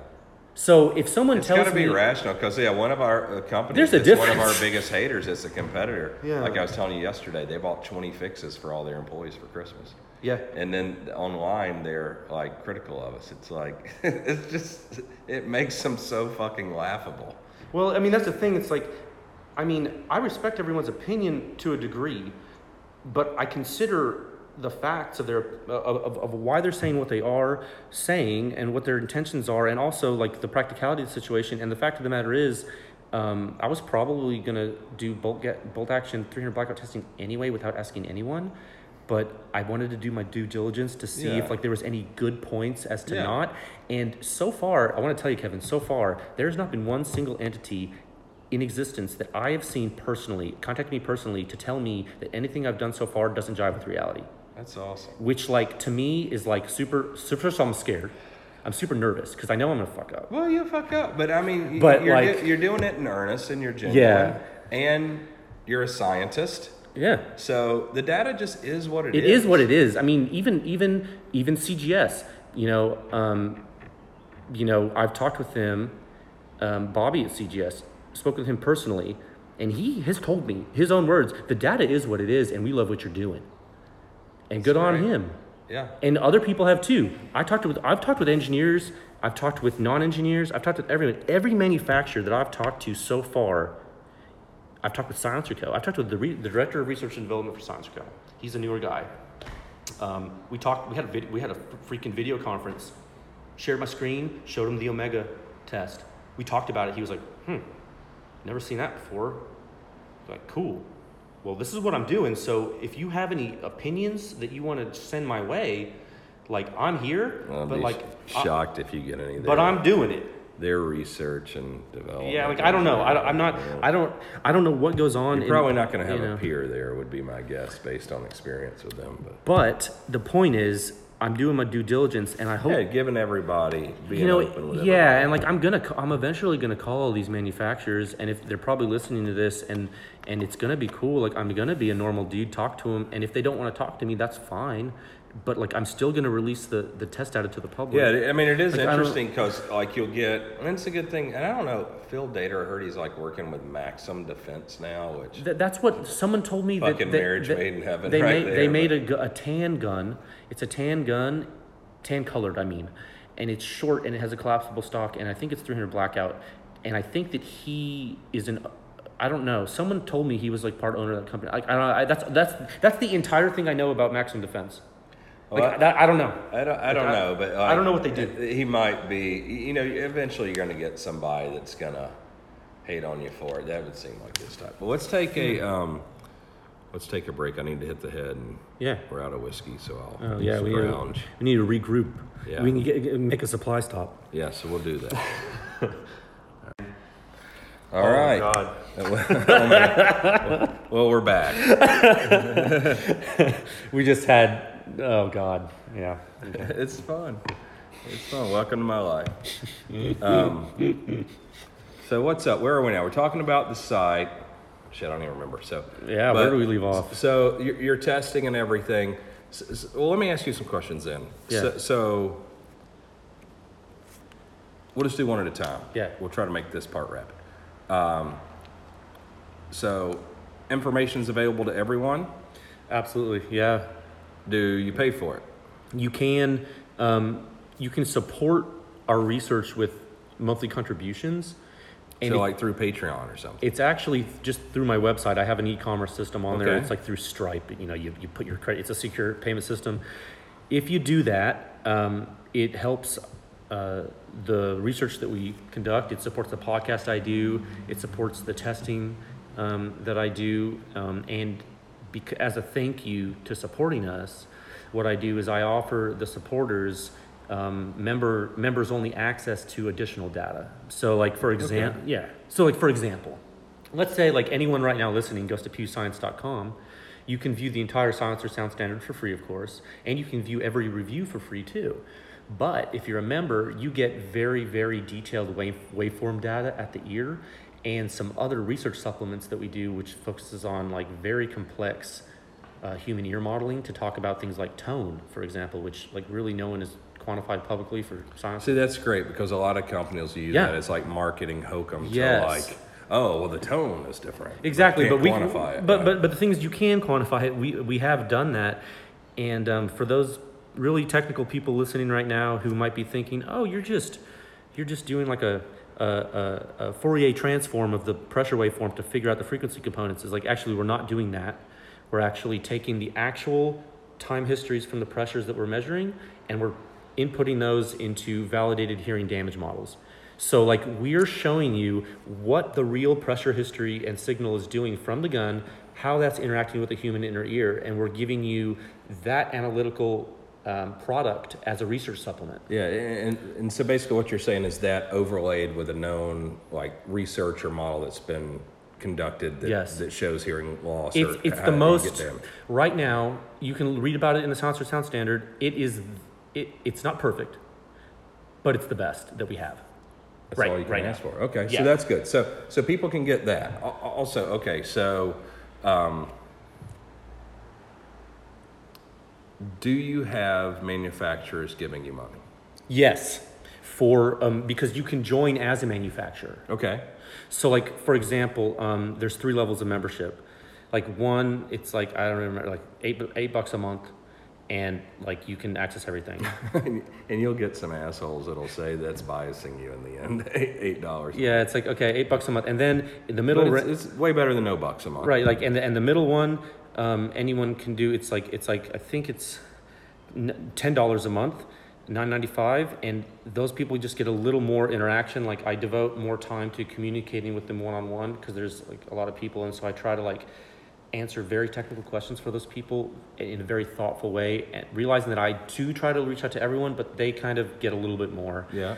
And then the third tier is for like manufacturers or dealers or distributors. And like, if you're a silencer dealer or whatever, and you're selling silencers and you want to use this information to start selling stuff, well, okay, you should probably pay a little more because you have the means, and it's going to help your business. So I want to, and that's. Yeah, I didn't even know you were doing this, so I assume. Yeah, no, I didn't even tell you about it. I don't assume we're contributing. No, yeah, Q doesn't. A couple of manufacturers have put their hat in the ring and contributed $100 a month, and the only thing I would love for us to now that I didn't even know you were accepting help from manufacturers. Yeah, I mean, and all that does, it doesn't give the manufacturer special treatment in the reviews. All it does is give them the access that the consumers have, but at the manufacturer level. So we can reproduce it. So you can reproduce it, and also like...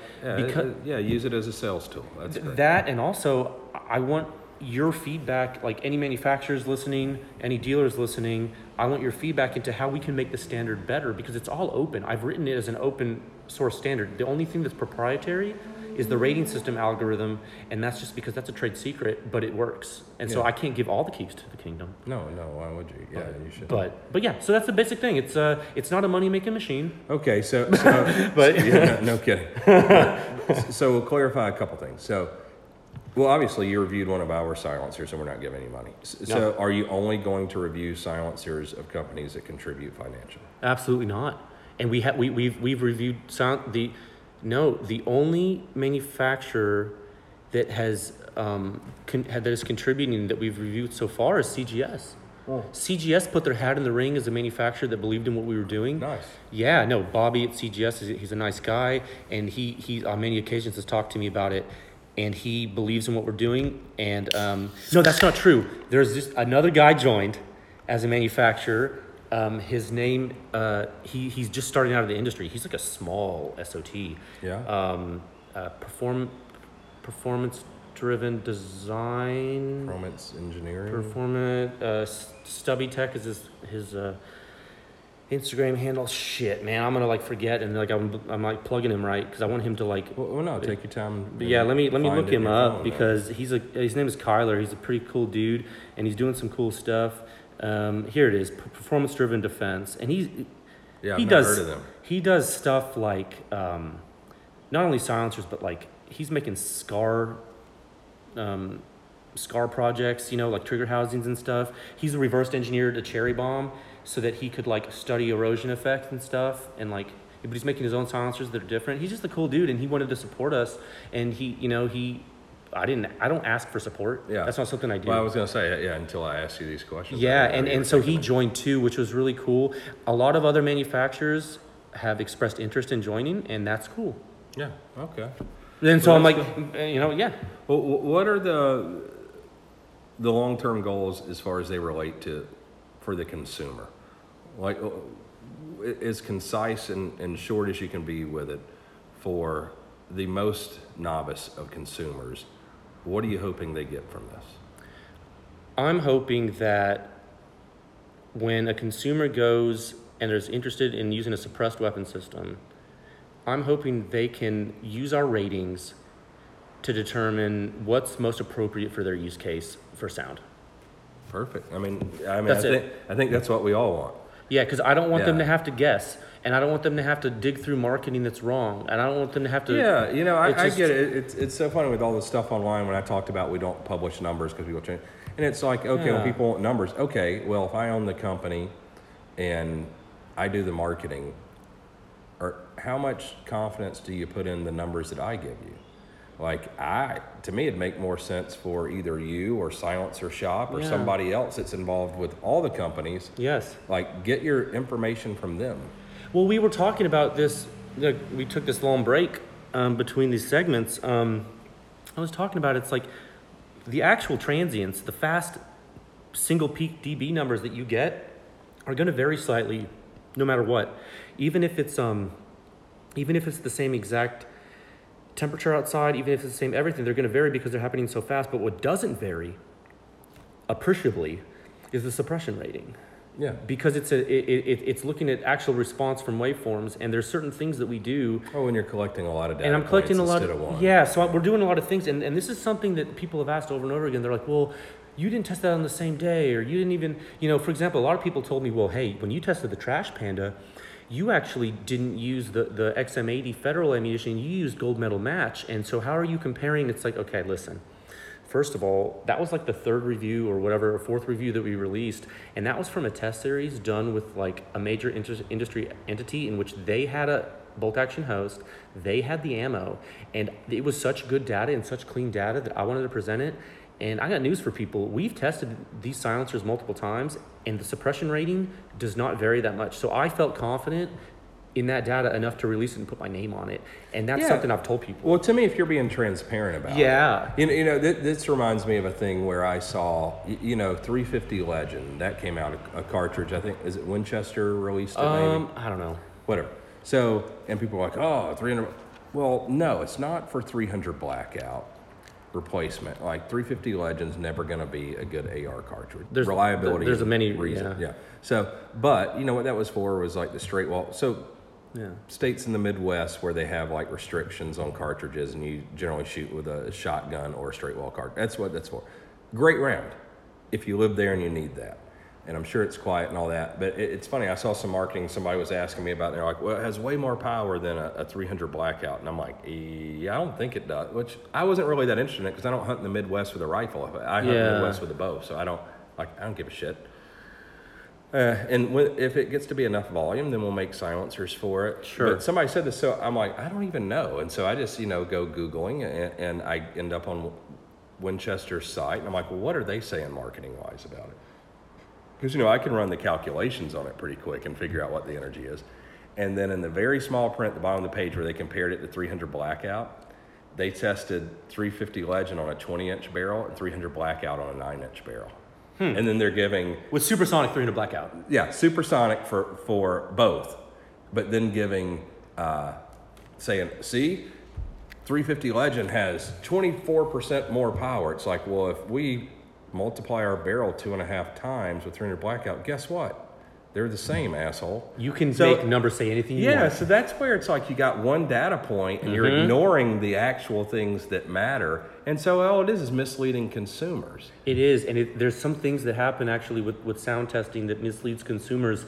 Sometimes it's misleading on purpose by the people giving it, and sometimes it's misleading on accident because they... I agree completely. Because they don't know. Like, for example, like Silencer Shop, They're one of the best companies in the gun industry ever created.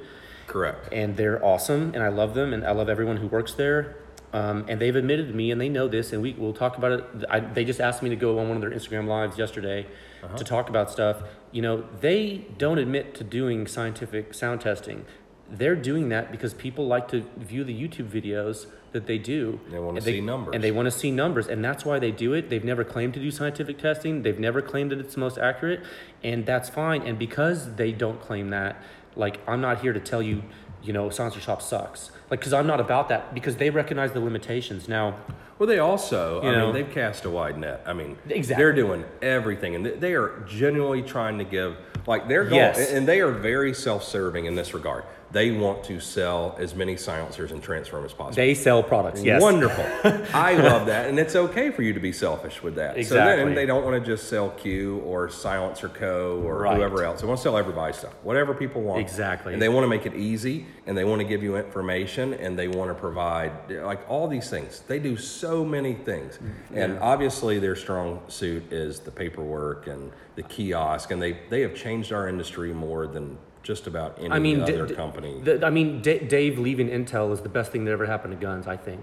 Like, I agree. silencers. I mean, I won't even say guns. I will say hunting, because Yeah. now look how many people hunt with silencers. Yeah. Like, just so much stuff. And encouraging change. Like, I think between them and SB Tactical, they're my two favorite companies, because they look at stuff that was wrong with our industry based on, basically ignorant beliefs or ATF opinion, and they get to the root of it. Okay, well, is this or is this not okay to do? And they come up with solutions for these things that we didn't even know were problems. We thought it was mandatory, and now they've made everything easier and better. dude, not only did they fix the problem, they burnt it. Like, they went to the village, they killed all the people, they burned it, and they salted the earth, and they were like, let's build a freaking new city now. Yeah, something that makes sense. And it was like, so yes. I love seeing them do the Instagram lives. I love seeing them do the testing. I've seen some of it not be correct. Sure. But the people who are always critical are the people who are not doing anything other than anonymously running their mouths on the internet. If you're gonna complain, fix it. Or offer some help. Yeah, or help, or do Yeah. something like for example, like I talk about Silencer Shop as a famous example of someone who's sound testing with good intentions. Yeah. Now, there's a whole other group of people that do things like they don't calibrate the microphones right on purpose, or maybe they put the microphone in a place behind the muzzle of the silencer. It's still like we've been talking about since you've been here. It's like, It what is are you doing? Like, people, and I'm sure it's every industry and all people, but definitely in ours. If you smile or you are nice and you pretend to get along with everyone, like the internet thinks that you're great and you're a wonderful person. It doesn't matter if you steal, you lie, you cheat. If you're nice and you don't ever critique anyone else and you pretend you like everyone, if you lie to me, then you're good. And it's like, if I point out to you that you bought this silencer and it doesn't do what they said and it's a piece of shit, I'm an asshole for calling it out, no matter what kind of proof I provide. Even if I'm trying to provide you with a service, well, you're not nice. It's like so ridiculous. No, we're not here to make friends. I actually, on a podcast episode I did the other day, I made an interesting observation about the industry. I found it funny that in the silencer industry, there's so many companies that are friendly with one another, even though they're competitors. Now, there is, and they talk about each other behind their backs. you know what I mean? It's like, okay. It's like, I gave the example, which was like a long, like convoluted example, but the short story is I likened it to like, the Corvette team at Chevy and like, the Shelby team at Ford. It's like they probably have a healthy like respect and professionalism with each other, but those dudes are not hanging out with each other every night because they want to win and they want to beat the living crap out of the other team. And like, I'm here to tell you right now, like, I don't know who else is trying to do anything close to what I'm doing right now. I hope there are people that are replicating my results in the name of data and help for the industry, but I can tell you right now that I'm going to be better than them and I'm going to win. That's such a great attitude. Well, so people can relate. This is where I think it's important. Like, some people think that, and a lot of people I think that judge or online or interested in firearms as a whole It's not their vocation anyway. It's a hobby. And like you, for instance, and you said we don't want to make like we don't care about making friends. I don't care about that. I don't care, and I've made lots of good friends because of my job in the industry. Sure. But I don't care about getting along with any other gun company. It doesn't matter to me at all. Like, I mean, they're super cool though. But I want to be the best. And if that bothers you, and if you make a subpar product and that's kind of what you're going for is middle of the road, that's cool. I respect it. We need those guns. We need Savage. We need Springfield Armory. Absolutely. I love it. But don't say you're something you're not. That's where I have a problem. When you lie to a consumer, I have a problem. Because, for instance, and two, I'm driven. I want to be the best. So your girlfriend swam in college? She did, yes. So high level competitor. Division I, yeah. Division I. Who's the most successful Olympian in swimming history? I actually don't know. I'm going to butcher it. I'm going to say Phelps is up there, but I don't know. I would assume that too. Yeah. Who's number 2? I don't fucking know. Name one other person that won. I mean, there's a saying about the prom queen that I'm not going to repeat, but name one other person that won a fucking medal. Yeah, I don't know. In swimming, Greg never. Louganis, was he a diver? He's a diver. It's different. Okay. I don't know. I'm not a swimmer, dude. I don't know. Well, me either. But the thing is, like, we know who number 1 is. Yeah. You know, and two, remember when he was like caught smoking pot or whatever? Oh yeah, and they tried to make a big deal. I'm sorry. It's He like, eats 12,000 calories a day to be the best, and he wanted to toke up a little bit. I'm sorry. He Did you hear your feelings? He smoked weed, and he needs to lose his McDonald's endorsement, even though he changed the world of swimming, inspired millions of kids to start swimming. One for Team USA, which is like the most And patriotic kicked thing ass ever. for America. It's like, hey, Russia, go fuck yourself. Oh yeah, you know what I mean? Like, I know, and it's like, and then here we are, a bunch of fucking losers want to crucify him for smoking weed. Yeah, it makes me hate people. It's like, I'm sorry that he spent every waking moment wanting to be the best and piss excellence. Yeah, and you know what I mean? committed Like, himself to it, worked out nonstop. Yeah, had some talent, but who don't? And then fucking dominates. Yeah, and people want to. I love that. It's the same thing we're talking about, like with my arrest. It's like, okay, well, when I asked you who owns these other companies, well, let's find out. Let's dig into their past. Yeah, it's like, why would you even do that? I'm the only one that's ever been arrested ever. Like, I'm the only, like, yeah. And then we talked about it too. It's like, what's my personal life, and it involves a terrible situation with my ex-wife, and I have full custody of my children. Dude, for one thing, and I want to say something right now for people listening, like, without going into like super detailed aspects of Kevin's life, like he probably won't say this to you, people listening, but I will say it, like, if you think you know what's going on with someone's personal life by reading comments on social media forums and Instagram, and you're going to take that and then like turn around and make your product purchasing decisions based on that, like you need to evaluate your choice of information consumption and your like gullibility, and perhaps like you need to reevaluate like your entire outlook on what's going on, because like it's a borderline irresponsible to consume that information and think and then spread it too. Yeah. I mean, frankly, it makes me angry to the point where, like, I got so pissed. Like, when I was talking with Nick last night, like, Nick is such a nice guy. Like, he was like, I don't care that, like, blah, blah, blah, blah. I'm like, okay. Like, I'm mad for you then. Yeah. Like, I'm sorry. It's not, it bothers me. Yeah. You know what I mean? That just brings up all kinds of thoughts. Yeah, so like, I don't want to... You think about when Michael Jordan was playing for the Bulls, and what a train wreck Dennis Rodman was. But how embraced he was by the public, no matter what he did, because he was supporting Michael Jordan, the greatest basketball team ever of winning championships. Yeah. Like, you have two views. You view Dennis Rodman by his personal life, which totally insane. Dude's crazy. And I view Dennis Rodman, and that's an extreme example, but an integral part of the greatest basketball team ever, who would have not been as successful without him. Oh, yeah. Probably one of the greatest rebounders, defensive players, and definitely had more heart and gave more energy to the game than anyone I've ever watched play out. People only see what's published in like, a paparazzi or a tabloid or an Instagram account that's a media account that should relax and not, you know what I mean? It's like, come on, guys. And like, two, if you really love guns and you love the industry, and we got these companies, like I've devoted my entire life to firearms, small arms, in support of the military and the consumer market. 27 years I've been doing this. And for a lot of that, at a pretty high level. Yeah. And have developed lots of things that everyone enjoys. Griffin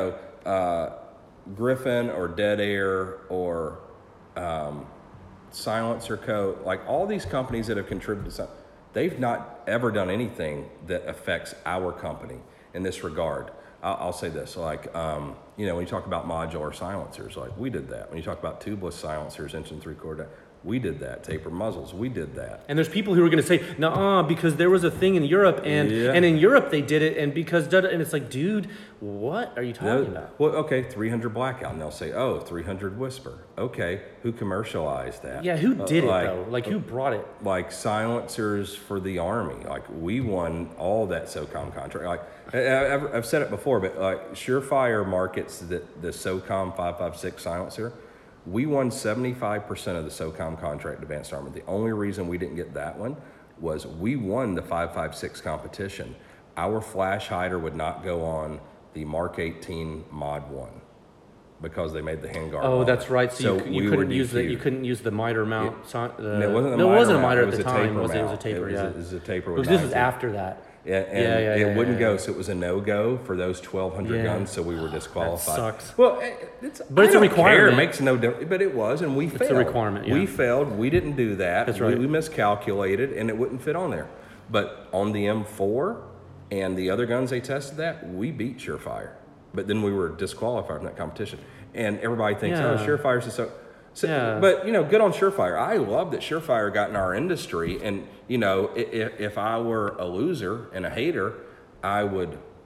And Surefire and I had our battles. They sued me and stuff. And I, as a result, published pictures of me breaking their silencers by shooting the guns. And the ones with the spot weld pictures in the magazines? You know what Surefire did? Yeah, I remember that. Well, they sued me for $11 million. I remember. But then they also, you know what they did? They bought the welders that we developed, and they circumferentially welded their silencers right there so they wouldn't break. Well, there you go.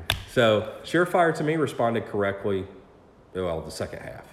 I mean, credit to Surefire for, like, prolifically delivering silencers to the military for all these years and like fixing problems and doing it right. Yeah, I love that they support the war fighter. Exactly. And that's like a term that I hate to use. Well, you know, it's what they use with all of their stuff, the lights, everything that they do, and even silencers. There are two things to me that made silencers that helped to make silencers really mainstream. Maybe three. One is Surefire starting to make silencers. It's huge. And I welcomed it. Gemtech, everybody else was freaking out. I loved it because I knew it'd be a rising flashlight companies making silencers? This is crazy. Yeah. The second thing I would say, and it may be the most important, was me selling my company to Remington. And that really solidified silencers becoming mainstream. I would think it was before that. Well, I think I want to stroke my own ego and say that, yeah, but that was something that's just my opinion. That's my opinion from outside looking in. I needed to do for it to be taken seriously by the industry, and it worked. Then everybody else took it seriously. And then I would say 300 Blackout's probably in the top 5. I mean, it's pretty prolific. We were talking last night about, like, I'm not... like, I used to play computer games when I was a kid, but I haven't in, like, very many years. But, like, apparently now in video games, there's the Honey Badger and some other guns. And, like, dude, it's in a video game. Like, what? Like, what does that even mean? You're probably right. So that's crazy. So number 4 would be me putting, well, this is not just silencer, but me getting the Honey Badger in Call of Duty. I mean, I say when I say it is silencers because the Honey Badger is a silence weapon. Yeah. And it wouldn't be a Honey Badger without being a suppressed small arm. Yeah. So those are some big things. And then I'll even applaud, like we talked about Silencer Co. later, and that's gone through several iterations now and different things. But you know what they did was, once I sold to Remington and I was fired, they sort of took over, because obviously Remington ruined Advanced Armament, and they marketed the shit out of it. Because we were talking today about, like, engineering. Like, I don't know if Silencer Co., I had never known a degreed mechanical engineer that worked there. And they might have one now. They might. I would be out of the know now. But as of like 5 years ago, they had never had one. And that's why they have shit like their shitty mounts where the silencers blow off the guns. And, you know, and I know they just introduced whatever, 36M, they claim the Omega 36M, it's a modular. That it's 338 Lapua rated. You know, I mean, I know in their first demo, you know, where they took everyone's cell phones and all, that the silencer blew apart Oh, really? in front of everyone. Damn. And, you know, like I know that, so it's just not, it's just like bullshit, the marketing, but it's a smart play, because where I applaud them is, who the hell has a 338? You know, it's just like, to me, rugged or dead air. Wasn't it the Titan? The Titan, yeah, well, that was a military silencer that's still in production and still has an NSN. Yeah. So, but we didn't do it for the commercial market. That's true. We did it for NATO military. I mean, Silencer Co. really commercial. Really, well, commercially, who has a 338 Lapua Magnum? Like, do you? fuck no. Okay. Well, I've got one, but I don't know any. Well, I do know one other guy, a guy that lets me hunt on his property in Mississippi. I gave him one. That's but cool. other than that, I don't know anyone else that has a 338 Lapua Magnum. I mean, there are some people that really. There's all every silencer manufacturer I've ever talked to about a big bore rifle, centerfire rifle can like that always tells me, man, people sure do ask for it, and then once we make one, they never sell. Yeah. And that, everyone said that. And I think the Titan sold, well, it was super light and cool for the time, and the first real monolithic silencer that was done, and that was a great silencer. And it was lighter than everybody else's 308s, but because we sold it to the U.S. Army snipers, and it was on all their sniper rifles, that made people want it. It's a great silencer. I have one, I still use it, and I love it. I've heard it before. It's cool. Yeah, and it was, it was quieter at the time in 338 than any 308 silencer I'd ever metered. Which is crazy of the pressures involved for people who don't understand that. And that's where that's really where we learned big volume, go with a large diameter. I mean, it changes so much. And I was like a doubter about that initially, just because of like some technical things that I was doubting. And then like as I started to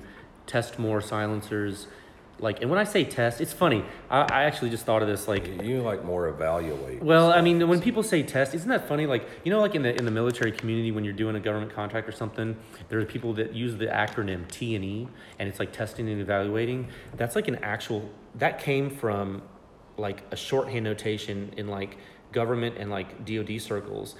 When you test something, it's like, cool. It could be like a YouTube guy going out in the backyard and shooting a couple rounds through it, and they're like, I've tested it. It's like, cool.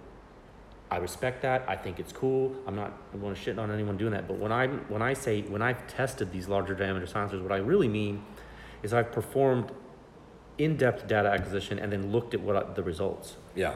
And then I'm like, oh, like very different things. I'm like, oh, like, so I've noticed like what can happen with the larger diameter silencers, whether it's the Trash Panda that you guys did, or whether it's the CGS one where they use the extra volume to add a coaxial section, or whether it's the Nomad, how they made the baffles flatter and wider, and then they're porting it in a certain way. Like whatever people are doing, someone somewhere, and I mentioned this on my podcast the other day because like I wanted people to know it. So I don't want to be repeating myself necessarily, but I kind of want to repeat this in that I want people to understand when there was a move to the larger diameter silencers in the industry, like that was a big deal. And so like, I don't know who the first one necessarily, like full stop, the first one in the world to do it was, but I know like, yeah, you do. But when, in the United States, when I see like Q, I'm like, okay. And I said it on my podcast, I was like, I think Q was the first one to really commercialize in large volume, like large volume silencer, large volume tubeless, centerfire rifle silencers made out of titanium. Like I don't know of another. I could be ignorant though. I don't know. It was us. But I don't know. I mean, maybe. But I made that point. So when people are like, well, how come they weren't the first ones? Like, I think they were though. Well, I mean, we could go all the way back to advanced armament, and you could say advanced armament was like the Honey Badger silencer was a tubeless. It was tubeless, but I'm talking about like the 1.75 inch diameter though. It would to get the volume. The Titan was 2 inch.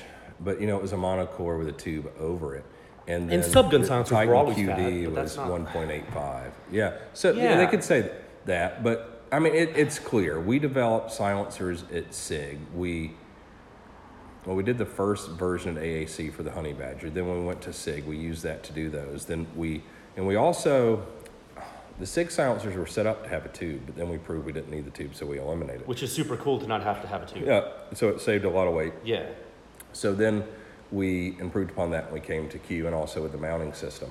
But, it's now like you mentioned 3 silencers. So I'll ask you those because this might be an interesting question because your testing stuff is very complicated. I think it's going to be difficult for some people, a lot of people, to really digest the whole thing. So you came up with it races. But so you brought up the Nomad, the CGS one, and the Trash Panda. Why would you buy? In what situation would you buy the Nomad? Well, full disclosure, I have not tested the Nomad yet. Oh, you haven't? Yeah, I actually, Todd from Dead Air, we talk a lot. He's a cool dude, and he's going to send me a Nomad TI, which is that titanium Nomad, and then the Nomad We'll L. call it and the the Nomad Dead Air Trash Panda. Yeah, the Nomad and the Nomad L, which is like the longer version Thunder of the Chicken. steel Nomad. Gotcha. Yeah, the dimensionally similar silencers from Dead Air, like the Q silencers, and we're going to test them. So I expect, based on my like engineering judgment, I expect them to be pretty quiet. My first postulation when I see it is, and people are probably going to hold me to this, and I say I'll eat crow if I'm wrong.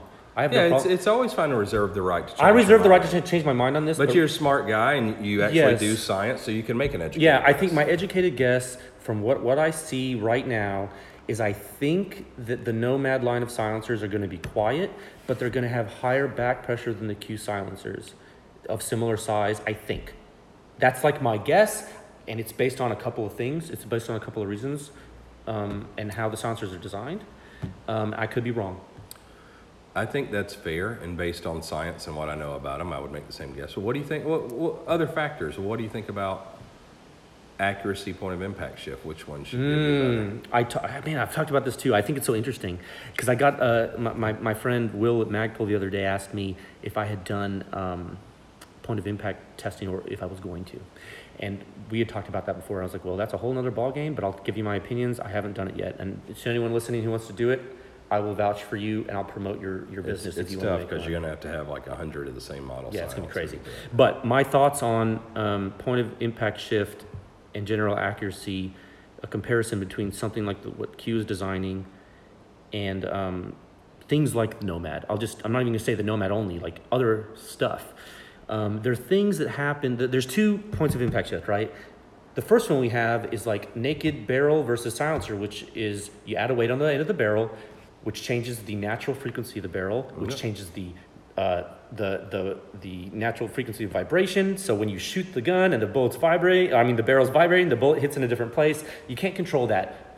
It is what it is. Yeah, because a lot of people Yeah. don't realize if you have an AR-15, an A2 flash hider on it, Yeah, zero your gun, remove that flash hider and shoot it. it'll be different. It'll be different. And because you're changing the mode of vibration of the harmonics. Correct. So it's like fine. So let's assume that both silencers are the same weight. Okay, cool. And the same length, because that would actually And that's everything, actually just What? that was an accident. I'm sure that was not intentional. Yeah, So- yeah, who knows? so- So let's assume that they're the same length. Let's assume that the center of gravity is in the same place too. Okay, so we have that part. Well, then let's talk about the other part, one of the other parts of point of impact shift, and that's from something that's way more complicated, and that's when the bullet's coming through the silencer. And that's the part that like people study their whole lives to figure out in other industries. And it's like, well, it's like you got a really, really fast thing flying through a hall with fins, and there's gas chasing it and pushing it, and Thing going around. and it's not in a vacuum, and there's temperatures involved, and there's jetting, and it's all happening really, really fast. So it's like, how big can your bore be and still make the silencer quiet and actually not deflect the path of the bullet? What if your baffle's not symmetrical in the right plane of symmetry? Yeah, what if you have a scoop in the blast baffle and you don't have one and the other can's blast? Or like, what if your scoops are not aligned right? Or like, what if like the mount's such that like the scoops aren't aligned right every time when you put it on? Or like, what if like... Or when you talk about the bore of the silencer, if you have mounts that are threaded and end caps that are threaded in, how do you EDM that? Because Like, as you take them in and out, sure. they fatigue. Or when you mount your muzzle brake and you have to put shims or washers, is that going to cause misalignment? Yeah, if like you don't have a taper muzzle. Yeah, like what if you don't align the muzzle brake? What if that's not perfectly square? Like you said, I mean, like what if the EDM end cap is changed out or not torqued to the right thing? And all these things don't seem like a big deal, but when you add them all together as a system, they can stack up. And when you're a shooter, and I'm not a long range shooter, I don't claim to be. I'm not a marksman. I'm a deer hunter. Yeah. But and a plinker. But I tell you what, as every accurate shooter knows, point of impact shift magnifies per distance, right? So like what if you're shooting 500 yards? Minute of angle. yeah, man, what if you're shooting 500 yards and like you have all this tolerance stacking and you can't get your gun to group and you waited a year for that silencer? And so it's like, okay, that's why I said the other day, I was like, if there's anyone out there listening that like wants to do accuracy testing for silencers, I will like, you want to do a good job and you have like the balls to do it like right, I will resources. I will like totally like promote you. I would fund a huge portion of it. I mean, I'd be like, hey, because here's what I know. Like, we talk about the Titan. I love the Titan. So basically, people want to know why we don't do the rear mounts. You can thread them in and out. Number one, durability. Number two, tolerancing, concentricity tolerancing. When you torque it in and out, it moves slightly, so your point of impact shift is going to be different. If you want to EDM the bore to get the truest bore to the bore of your rifle through the silencer, and then you have end caps that are threaded in and out. So, for instance, and I don't know if you've ever heard this, I've said it before on a podcast. We changed two things about the Titan after we won the military contract. The first one was the first baffle was asymmetric. It was causing huge... originally you're saying? Originally. Okay. It was asymmetric, and it was causing point of impact shift, and it was hurting accuracy some. The point of impact shift, we were testing internally at 100 yards. They were shooting the guns from 1,000 to 1,600. I mean, it is for a 338 Lapua. There you go. Why would you shift it at 100 yards? We had a 100 meter fucking range. That's what we were doing. Oh, okay, fair enough. But, we were learning, and so we learned that. And so what we did was the Titan QD started having a flat blast baffle that was not slanted, wasn't asymmetric. And guess what? Our accuracy and the point of impact tightened right up to where it needed to be. And so another thing we realized was you had to time the muzzle brake. Yeah. And so we had to use shims. So like the most shims you would use, I think it's 5. So the way traditionally Knights Armament started this, and we copied what they did, because they sold the M4 silencers to the military, the M4 QD. They had like a shim kit with it, right? Shim kit, yeah, which we had to provide too. Yeah. And the way you designated which shim was what thickness, you used a marker like a Sharpie, and you put a color on it. Yeah. So we realized with one silencer, the Titan, which is like the length of the Nomad L, we'll say, if we had to use all 5 shims and we lined up that magic mark on those shims, lined them all up, and then torqued the muzzle brake into place, it caused 30 thousandths of run out at the muzzle of the silencer. So for those of you who don't understand, like over the length of the silencer, the difference in axial alignment from the bore to the end cap exit of the bullet was noticeable due to, it's like Princess and the Pea. You ever heard of that? Well, I mean, you think the industry standard is only to go 60 thousandths over bullet diameter for your bore. So this was cutting that in half just with magic marker. So when people start saying tapers aren't important, like, okay, well, 90-degree shoulder, all it does is stop something from threading on, and there's a big tolerance between your thread, your male thread on your barrel and your female thread on your muzzle device. And that's just one of the concentricity tolerances of like 6 that you're dealing with. So it's like, take that one out. Okay, next. Which was the next one? You know what I mean? Like, keep going. And that's where we've gone. And that's why we're so far ahead. When you and I talked about the coding on the muzzle device just then, I heard Griffin's dumbass call us lazy for, saying that we don't code our muzzle devices. We learned at SIG. When you PVD them, like we did at Advanced Armament, and then Surefire does it, you can't control that thickness. Well, we talked about what happened with, we don't need to talk about the whole thing right now, but we talked about that. Yeah. On that taper, when they put PVD or you put a coating on something, generally you can't control the thickness uniformly. So where it's important, on some things it doesn't matter. Like if you just have a standard muzzle device, you're not mounting anything to it, it doesn't matter what the outside spec is. But when you have a taper and you're aligning a silencer and the PVD is 3 times thicker on one side than the other on the taper, now your taper's not aligning stuff and it's not gonna hold shit tight. So we will never put a coating on our muzzle device again. We pick a material that doesn't require a coating. So when it's heat treated, we cut it. That is the surface and tolerance that you're going to have forever. It's going to give you the truest alignment you can ever get. Well, and absolutely, and with tapers, I've heard a lot of people say, because I like to think I'm on the pulse of like Instagram most of the time. I'm on the gram, and my girlfriend's gonna listen to this and cringe. It's fine. I love you. No. She, when I see people say things like, "Well, man, we've been using tapers and machine tools forever," I'm like, "Yeah, that's why. Of course, that's where we everyone got it from. did. I mean, everyone. No, Q didn't invent the taper, but guess what? They did certainly make it popular for silencers. Sure, there were other tapers, like Ron Allen with this freaking badass reflex design had a taper in there. Yeah, but with those, all there is they have a piece that goes over the barrel that uses a set screw. It does. So now the taper's misaligned. Yeah, I mean, and so all it does is hold shit And I'm tight. sure there's others too who have used here and there.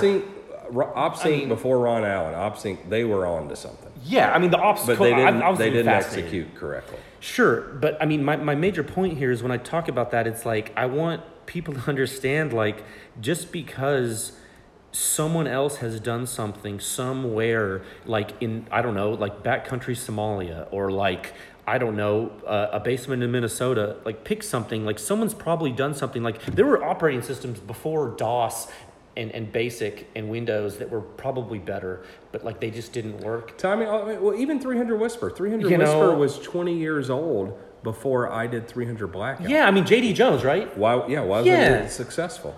I mean, did he go to Sammy? Did he design bullets for the AR? Was he just using 308 bullets? And that's why he couldn't get reliability. It's like, who has the wherewithal? And I feel like I don't want people to freak out and be like, oh, you're just drinking the Kool-Aid and you're just you're a fan of Q. It's like, okay, you're guys, drinking that science Kool-Aid. It's like, cool. Like, I don't own any advanced armament products. I don't own any Q products except a freaking Honey Badger handguard that I put on a machine gun because like Kevin gave me one because it's awesome. Yeah. And then and the two. And it was a Blem. And it was a Blem handguard that like most people would like freak out about. And then the two fixed rifles that I'm gonna buy that I built. So it's like I'm saying this stuff from like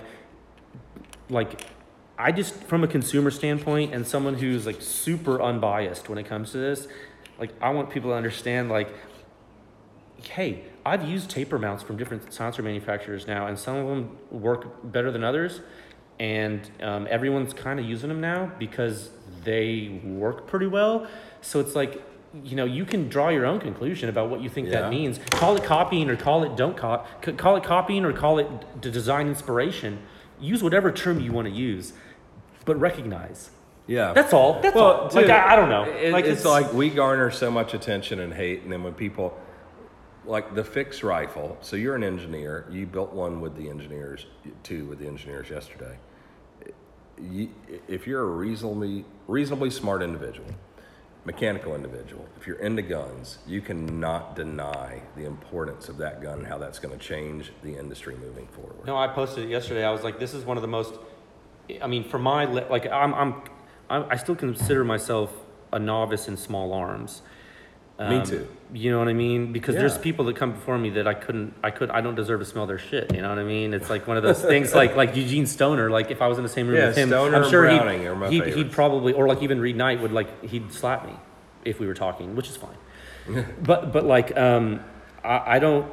Yeah, when I saw the fix and when I built it with the engineers, I was like, I don't see and we recognized, like Nick recognized, he was like, look, like I recognize like this isn't the most innovative thing ever. Like it's not like we are using a different type of cartridge, or it's not like we're like, but like the sum of the parts and like what they had to do to make some of it work the way they did, and then like the cutaway they did on the back of the bolt shroud to examine. I mean, the stuff that Drew has been doing with that, like we were talking about it, I was like, the actual science that we perform to perfect those guns. Like the rollers inside the striker mechanism, dude. Then the equipment to install them. I mean, it's crazy. Like the techniques I was using to assemble that they were instructing me on, they're like, okay, like, you have to do this. And I was like, how did you figure that part out? And they're like, oh, well, yeah, that was hard. I was like, I bet it was hard. Yeah. I mean, like even the guys you said, like Browning, I mean, I don't know, I'm going to speak out of turn, but Browning and Stoner and and I know Reed Knight and I've known him for 25 years. They would all own that gun and compliment it. like the gun. But you know, like a lot of the stuff that we're doing there, it wasn't possible when Browning was around, or even when Stoner till the end. You know, when you talk about materials or manufacturing, understanding, yeah, it's not, it just wasn't available yet. So it's not like at a given time they couldn't have done something similar. And then too, timing, like there wasn't a need for it. But that is a gun. I don't know. We might go on another 30 years and develop all kinds of stuff. And you know, I always hope the next thing is the big thing. You know, like 8.6 to me or whatever. I don't know, looking forward or back, that we will ever be able to do something better than the fix.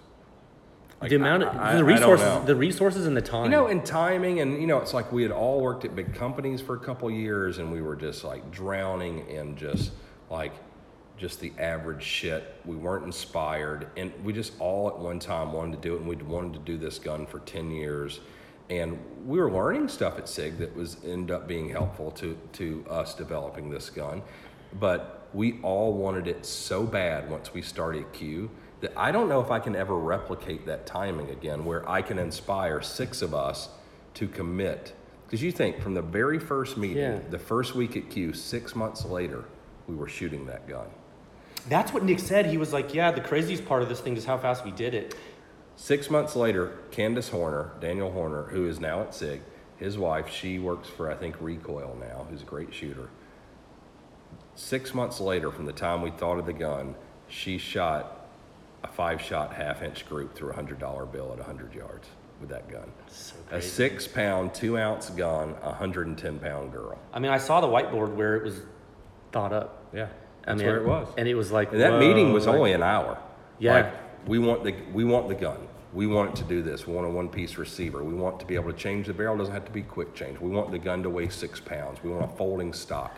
Oh, dude, that reminds me. There's some stuff about the fix I want to say really quick. Technically, the receiver and the stock, like structurally, the way it behaves, it's so purposeful. Like the way it's designed and the stiffness that they used and to get the weight like it is, and the way, like the actual, like people asked me, someone asked me yesterday on social media, they DM'd me and they said, why is it so ugly? And I told the guy, well, first of all, I couldn't believe he said it.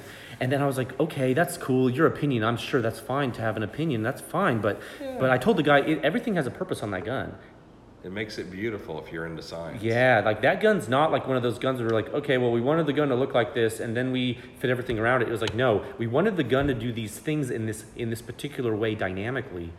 And then that's the material, that's like the shape you needed to make it happen, which was like, oh, that's cool. Yeah, and so then we make some aesthetic adjustments. And exactly. I love aesthetics, but to me, we have to remain true to the engineering. Yeah, there's a back and forth. Yeah, and anything that's the best eventually is pretty, you know. It's the way I view stuff. Like, the MP5. The MP5 is like heavy and old, but like it looks a certain way. A lot of the reasons why it looks a certain way is because it has to how it has to function, and it's just beautiful. Yeah, and everyone loves it. One of the sexiest guns. It's one of the coolest looking guns ever. And now even the Glock, which was the ugliest handgun by far for 10 years. Yeah. But like once you realize it's ingenious. Yes. It's one of the best guns you can buy. If you want a concealed carry gun. I hate the Glock, but I love it. I carry one. I hate it, but I love it. Yeah. It's just I just can't help it because I know it's going to work, and I know it's just. Can you imagine making a firearm that cheap, that's that reliable, that's that ubiquitous, and it's like that alone? I'm like, yeah, I guess I'm gonna have a Glock now. Yeah, I mean, the Glock to me, because of all these things, and they remain true to it. One of the 5 most important things in small arms that's happened. Yes, and it's not like they, obviously I know all the nerds and HK geeks are going to be. I mean, my favorite pistol is the HK P30L. Yeah, and or P7. They go back and forth. Current production, P30L. Old production, P7. Yeah, but and HK did the VP70 and then the P9S polymer frame guns. People say, it doesn't matter. They just didn't do it correctly. That's right. So Glock did it correctly. That's right. And and I love SIG handguns, and the 320 is a great gun. And when I was at SIG, I was a part of all that, and now the 320 is the Army's gun, and. But ask me if I've got 320s in my cars and in my bedroom, or do I have Glocks? Yeah, I can't. I haven't bought a 320 and I yet. like the 320, but I have Glock 19s and 17s. I'm not ready for a 320 yet.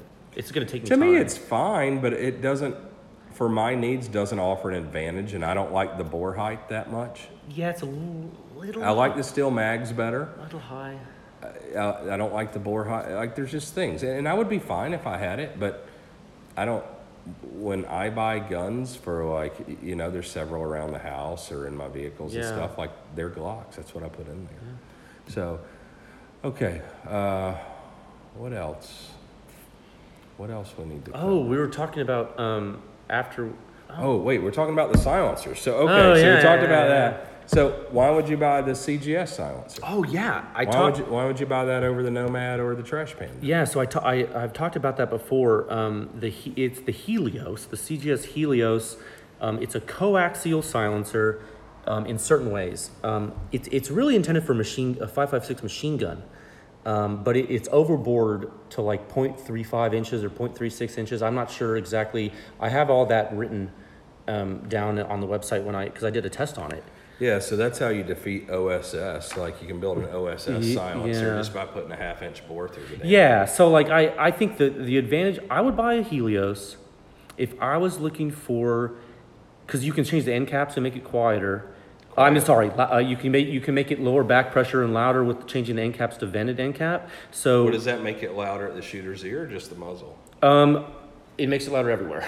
Oh shit. Okay. Well, on a bolt action. Oh, bolt action. Yeah. Because I haven't tested on semi-auto or full auto, but it's 3D printed in Inconel, so it's one of those bomb-proof heavy silencers that you could use to be like to mask your signature on an AR platform with a really abusive firing schedule, and if you wanted to stand the weight to have a quiet bolt gun silencer, you could put it on your bolt gun too by changing the end cap to the solid end cap, but it's heavier.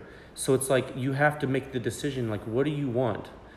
Like, what's important to you? And like, the design's interesting internally, I think. I think it's, the coaxial section actually hooks up with the main section halfway through. So you're dumping the gas in an interesting way, and it's quiet with a solid end cap. But when you put the vented end cap, it all goes out really fast. So it's like an OSS.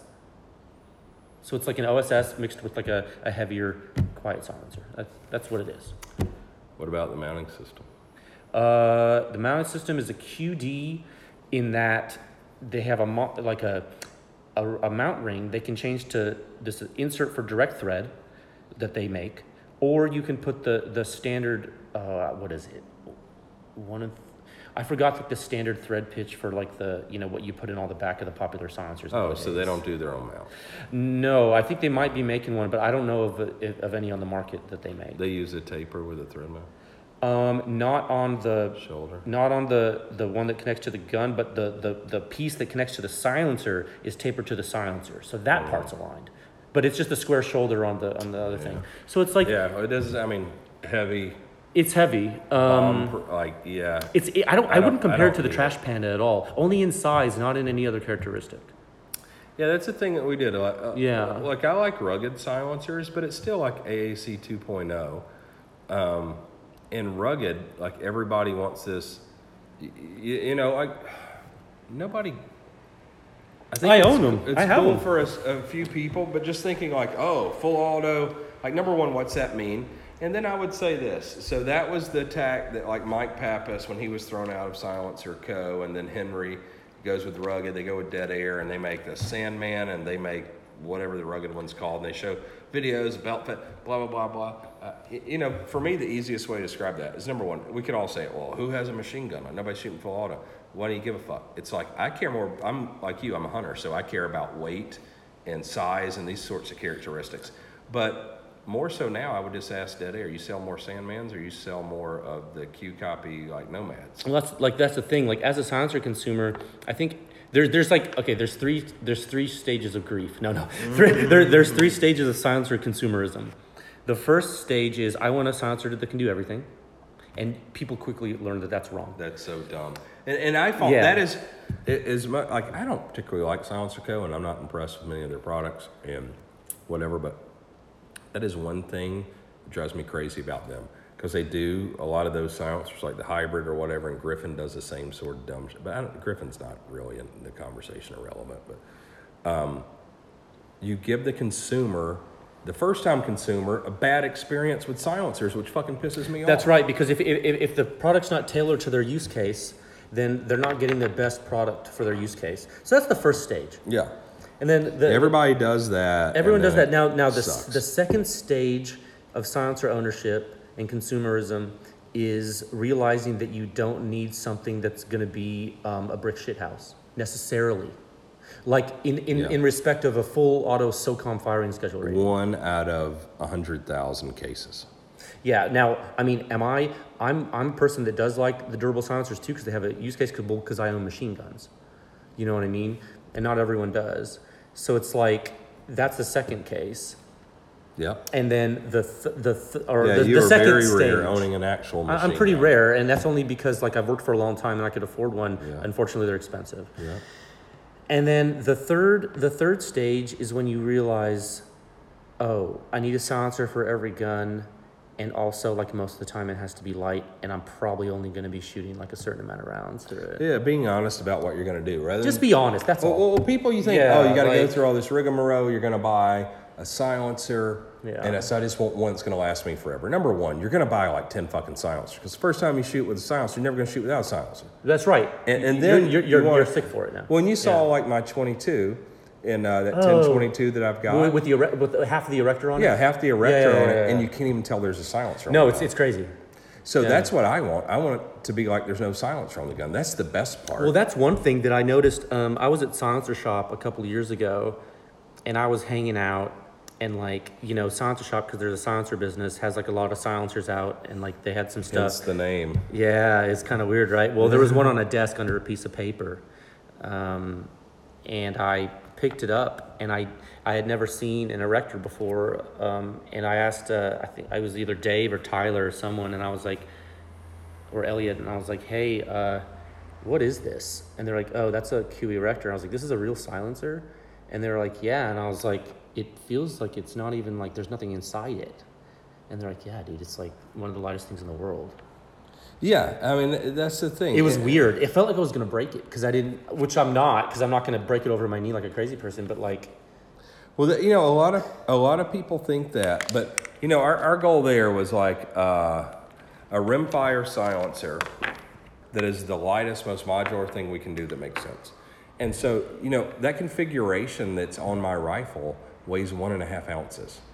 Like, put that in perspective for, like, what's one... A2 like, flash. Remember how we were talking about, like, we were in the shop, and we were talking about how, like, you've done those pictures with, like, how much stuff weighs on a scale, and I was like, yeah, but, like, how can you show people, like, true weight, like, physically, like, through social media? Like, can you... Like, you know, like, when you watch someone pick up a pencil, you're like, damn, that's probably a pretty light pencil. But, like, if you watch someone try to pick up a dumbbell, you'd be like, oh, that looks heavy. Yeah. But it's like it's a perception issue. Well, that's what, like, when I picked up the freaking Erector 9 yesterday. Yeah. Oh, the Erector 9.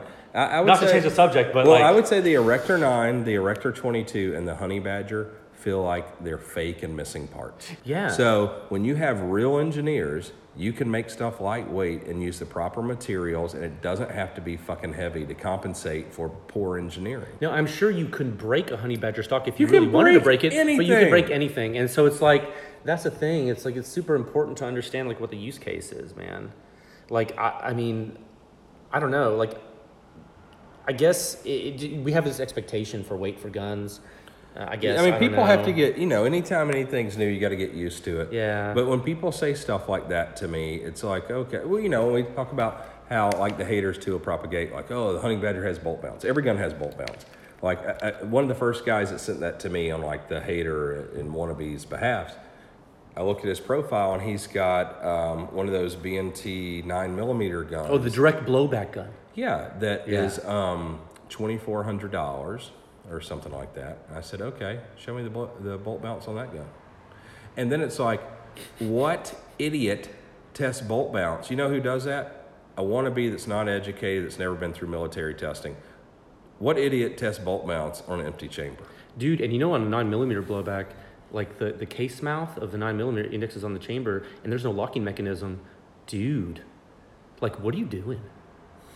And then that, like, if you have bolt mounts in that, you better be concerned, Because guess what you're going to have? Out of battery discharges. I hope you're not left-handed shooting that gun. Yeah, that too. It's like, what? Like, so it's always these things. And so, I had 3 or 4 people as a result of that message me, hey, I want my honey badger to have no bolt mounts. Like, okay, well, test it on an empty or on a live round. Video that.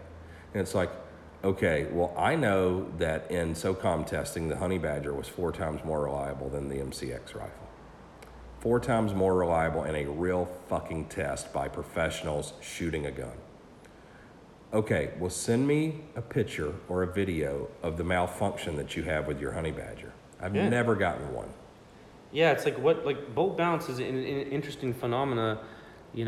Dynamically it's interesting, and if you have a fully automatic weapon, it's very interesting to worry about. Yeah, if we got a full auto, that's a whole different thing. It's a whole full different auto gun thing. is very different. Like, you can't pull your trigger fast enough to be a full auto if you have a semi-auto. I know, like, a lot of people think you can, but there's a lot of different stuff that happens in an M16. Nope.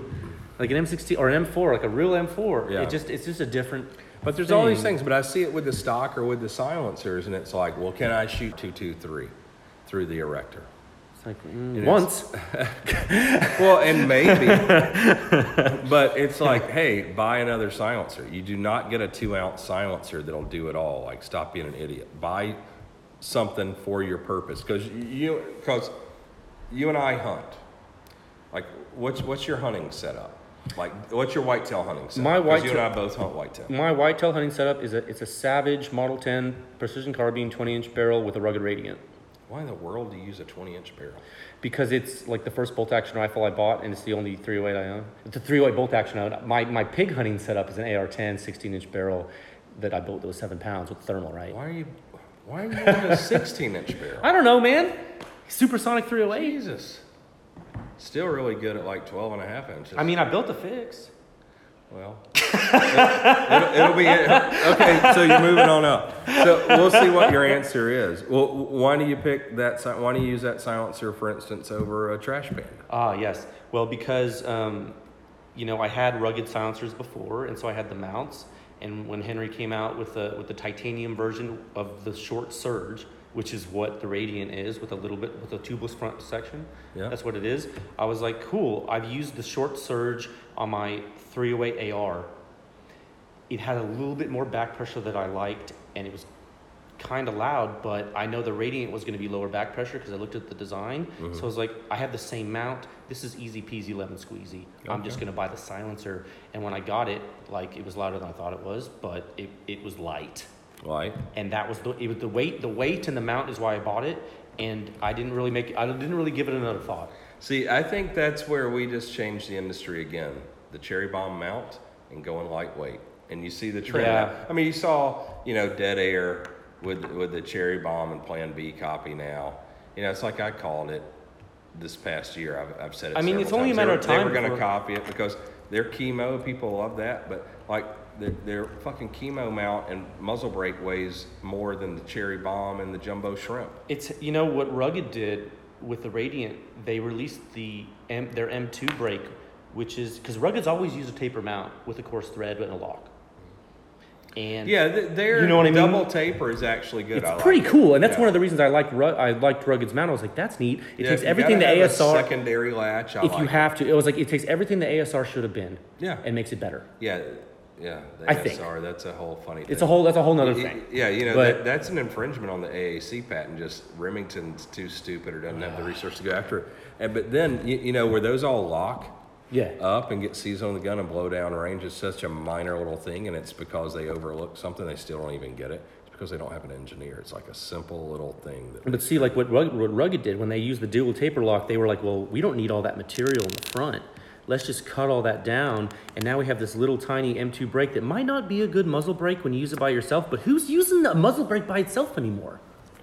Yeah, it's an argument like full auto silencers. It's like so they did when they released it with the Radiant. I think I'm gonna misspeak, but the total weight of the Radiant with the muzzle device that they made, I think is like 12 ounces or 14 ounces or something. Pretty light. No, it's got to be something light where it's like perfect. I don't have to. All I have to do is I can use the same locking collar. I can change the little mount on all my guns. Use my existing rifle silencers. I had a Razor and a Surge. I was like, this works for me. Well, So you're going to put one of those muzzle brakes on your fix?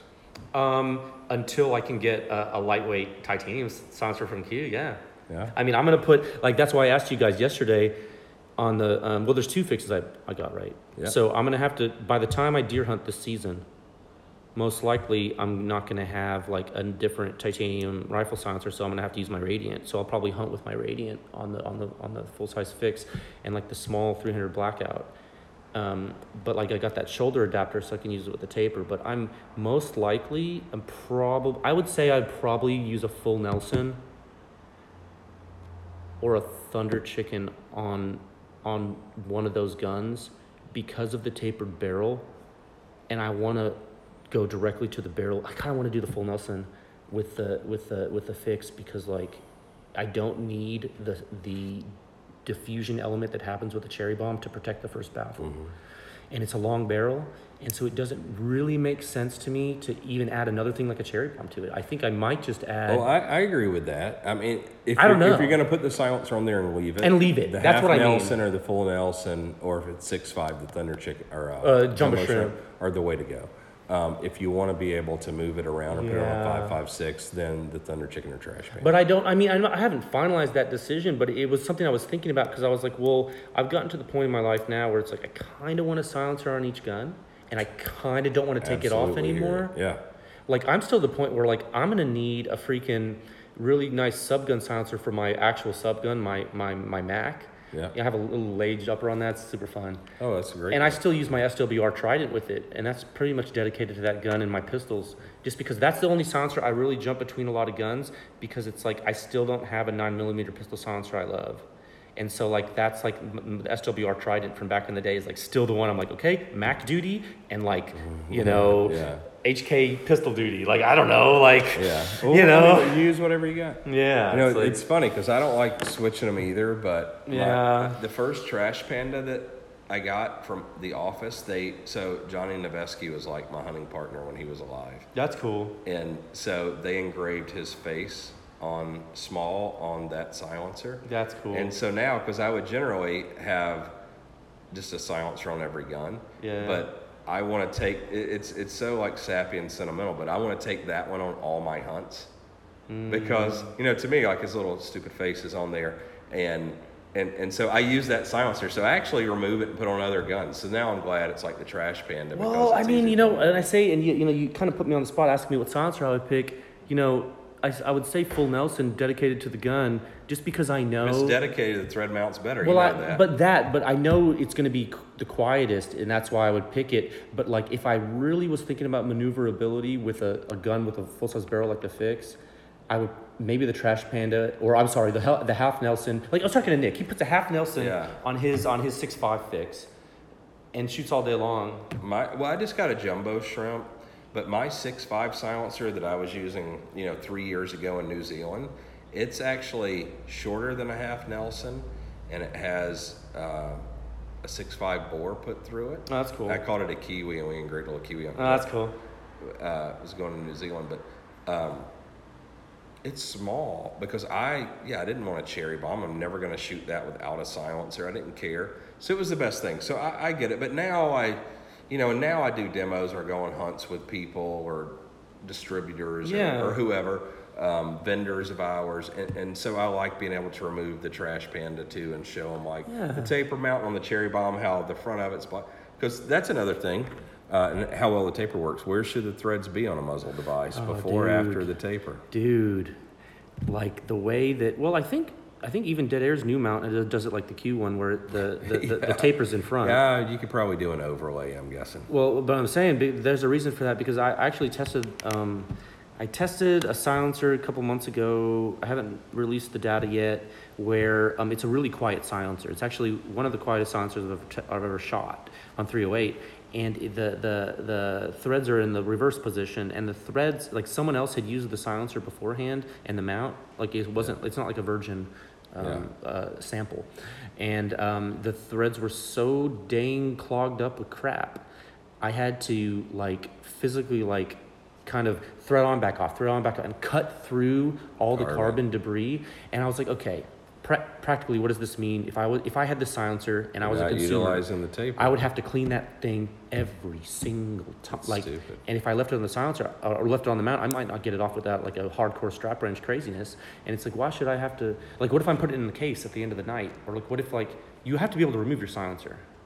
So it's like, so that part to me was like interesting. Yeah, I did it wrong at Advanced Armament, and Griffin copied that. Yeah. Well, people got really upset with me because like I talked about this on my podcast, and like someone told me I was nonsensical in talking about it, and they said that.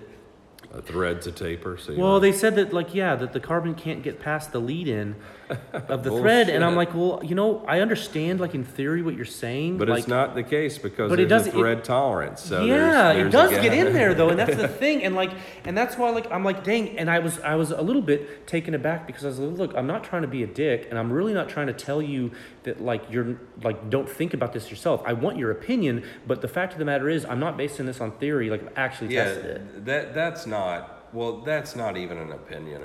It's the threads obviously go behind the taper, and if you can't see that, somebody needs to explain it to you scientifically, and then you can do a test like you've done. I learned it with Advanced Armament silencers. The thread will not stop carbon. I mean, and you will get that, and then once it doesn't thread all the way on, you're not getting to utilize the taper. Well, yeah, and the thing is, it's like you can either use a bunch of options that are proven to work, or like you can try and gamble with ones that don't. I don't know. I mean, it's like everyone can buy whatever they want. It's fine. I'm sure some of the mounts with the taper in the other direction work for some people, and it depends on their firing schedule. Well, I mean, we made tens of thousands for the military. The design I did at AAC, and I was wrong, but it was still the best mount available at the time. Yeah, but it still worked, right? So it's like yeah, you can build stuff that works, or you can build stuff that will work better. Yeah. I don't know. I mean, I think that's our journey, and that's probably what you're saying with the testing and all you're doing now. Like you're starting, and this is what you think, but it's going to evolve. It's going to evolve. I mean, I've had to make some changes. I've had to like give some people some more information because I felt like I don't like the other day. Someone like a couple months ago, they looked at the suppression rating for one of the centerfire pistols I tested, and they told me they're like, when I shoot a 9mm pistol with that ammo, with the silencer, it makes my ear uncomfortable with this many shots. And I was like, this is extremely valuable data. And then what I did was like, okay, well, it's cool that people are helping you. It's super cool. So what I did was like, okay, that means I need to show you more data to show you truly at exact locations where the suppression rating applies. And so I just added that Well, and you can That's all I never do did. it all. That's So I just great. put it there for him. I love, Yeah. like, I don't fake it, and I think people see it as genuine, and I think that's probably why we have so many fans, and you see, like, I have to buy spare fridges for the work, for the beer people send us, and the gifts that we get, all sorts of things. The engagement is so helpful because I value the customer in a lot of ways, and it sucks that you have to use them for R&D to some degree, but we do, as you saw, a lot of testing, a lot of actual R&D. We use a lot of science.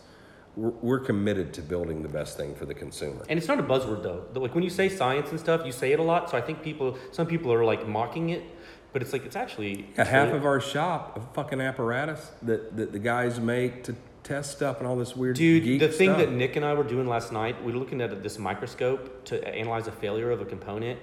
Like, I'm telling you, like, it's the real deal. Yeah, Nick or Ethan or Drew, like they could all fucking work at NASA. Like, yeah, they're smart dudes. Yeah, it's not like, hey, they went to community college and then took 8 years to graduate with an ME from a state school. Like they're like super. Yeah. So, but at any rate, I forget what. Yeah, I interrupted you. I don't even know what I was talking about. Well, anyway, no, I think maybe we end it and we pick up again in a few months, and let's get to the questions on Instagram in a minute. Yeah, that'd be cool. Go pick my son up in a minute. Yeah, no, I appreciate your hospitality this whole kind of weekend thing, and everyone at Q for kind of opening the doors and be like, hey, come on in and check it out. And it was kind of, I even asked, I said, hey man, do I need to sign an NDA? And Adam was like, no, dude. Yeah.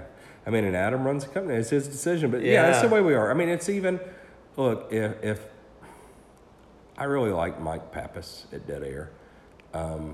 And I think he's a puppet for kind of the company now. And before they outright stole some stuff, like if he had shown up, he would have gotten the same treatment you did. Like, I'm not afraid of competitors, media. Like, you're going to write what you're going to write. Like, we're not going to sue you. We're not going to sue him. And even from a competitive standpoint, you're still chasing us if you see what we're doing now. And I don't particularly care. Things that are very important we'll protect with intellectual property and, with patents and stuff. And other things, it is what it is. I mean, it's just like, all SIG did was buy a gun and then start reverse engineering stuff to do the cross. I'm not sure they're going to achieve necessarily the intricacies of some of it that are very complicated that are still being evolved. No, but SIG used to be like H&K. Now SIG is like a step below H&K. And SIG's market, they've got a big monster to feed. And so they want to we want to build the best. They want to build a gun that's good enough for most people that they can sell for $1,000 less. Man, my first gun was a SIG P226. And it's like one of the coolest guns ever. That's one of the best handguns ever built. Yeah. Well, man, thank you. Good luck. And, hopefully we can support you and everybody will do it. And yeah, man. Go to pewscience.com, everyone, and check it out. No obligation. Yeah, it's wonderful. For consumers, there's just so much bullshit and silencers for more real information. Yeah. Like, I applaud you and I'm grateful for the industry. Yeah, no, thank you so much. On behalf of the industry. So. Thank you.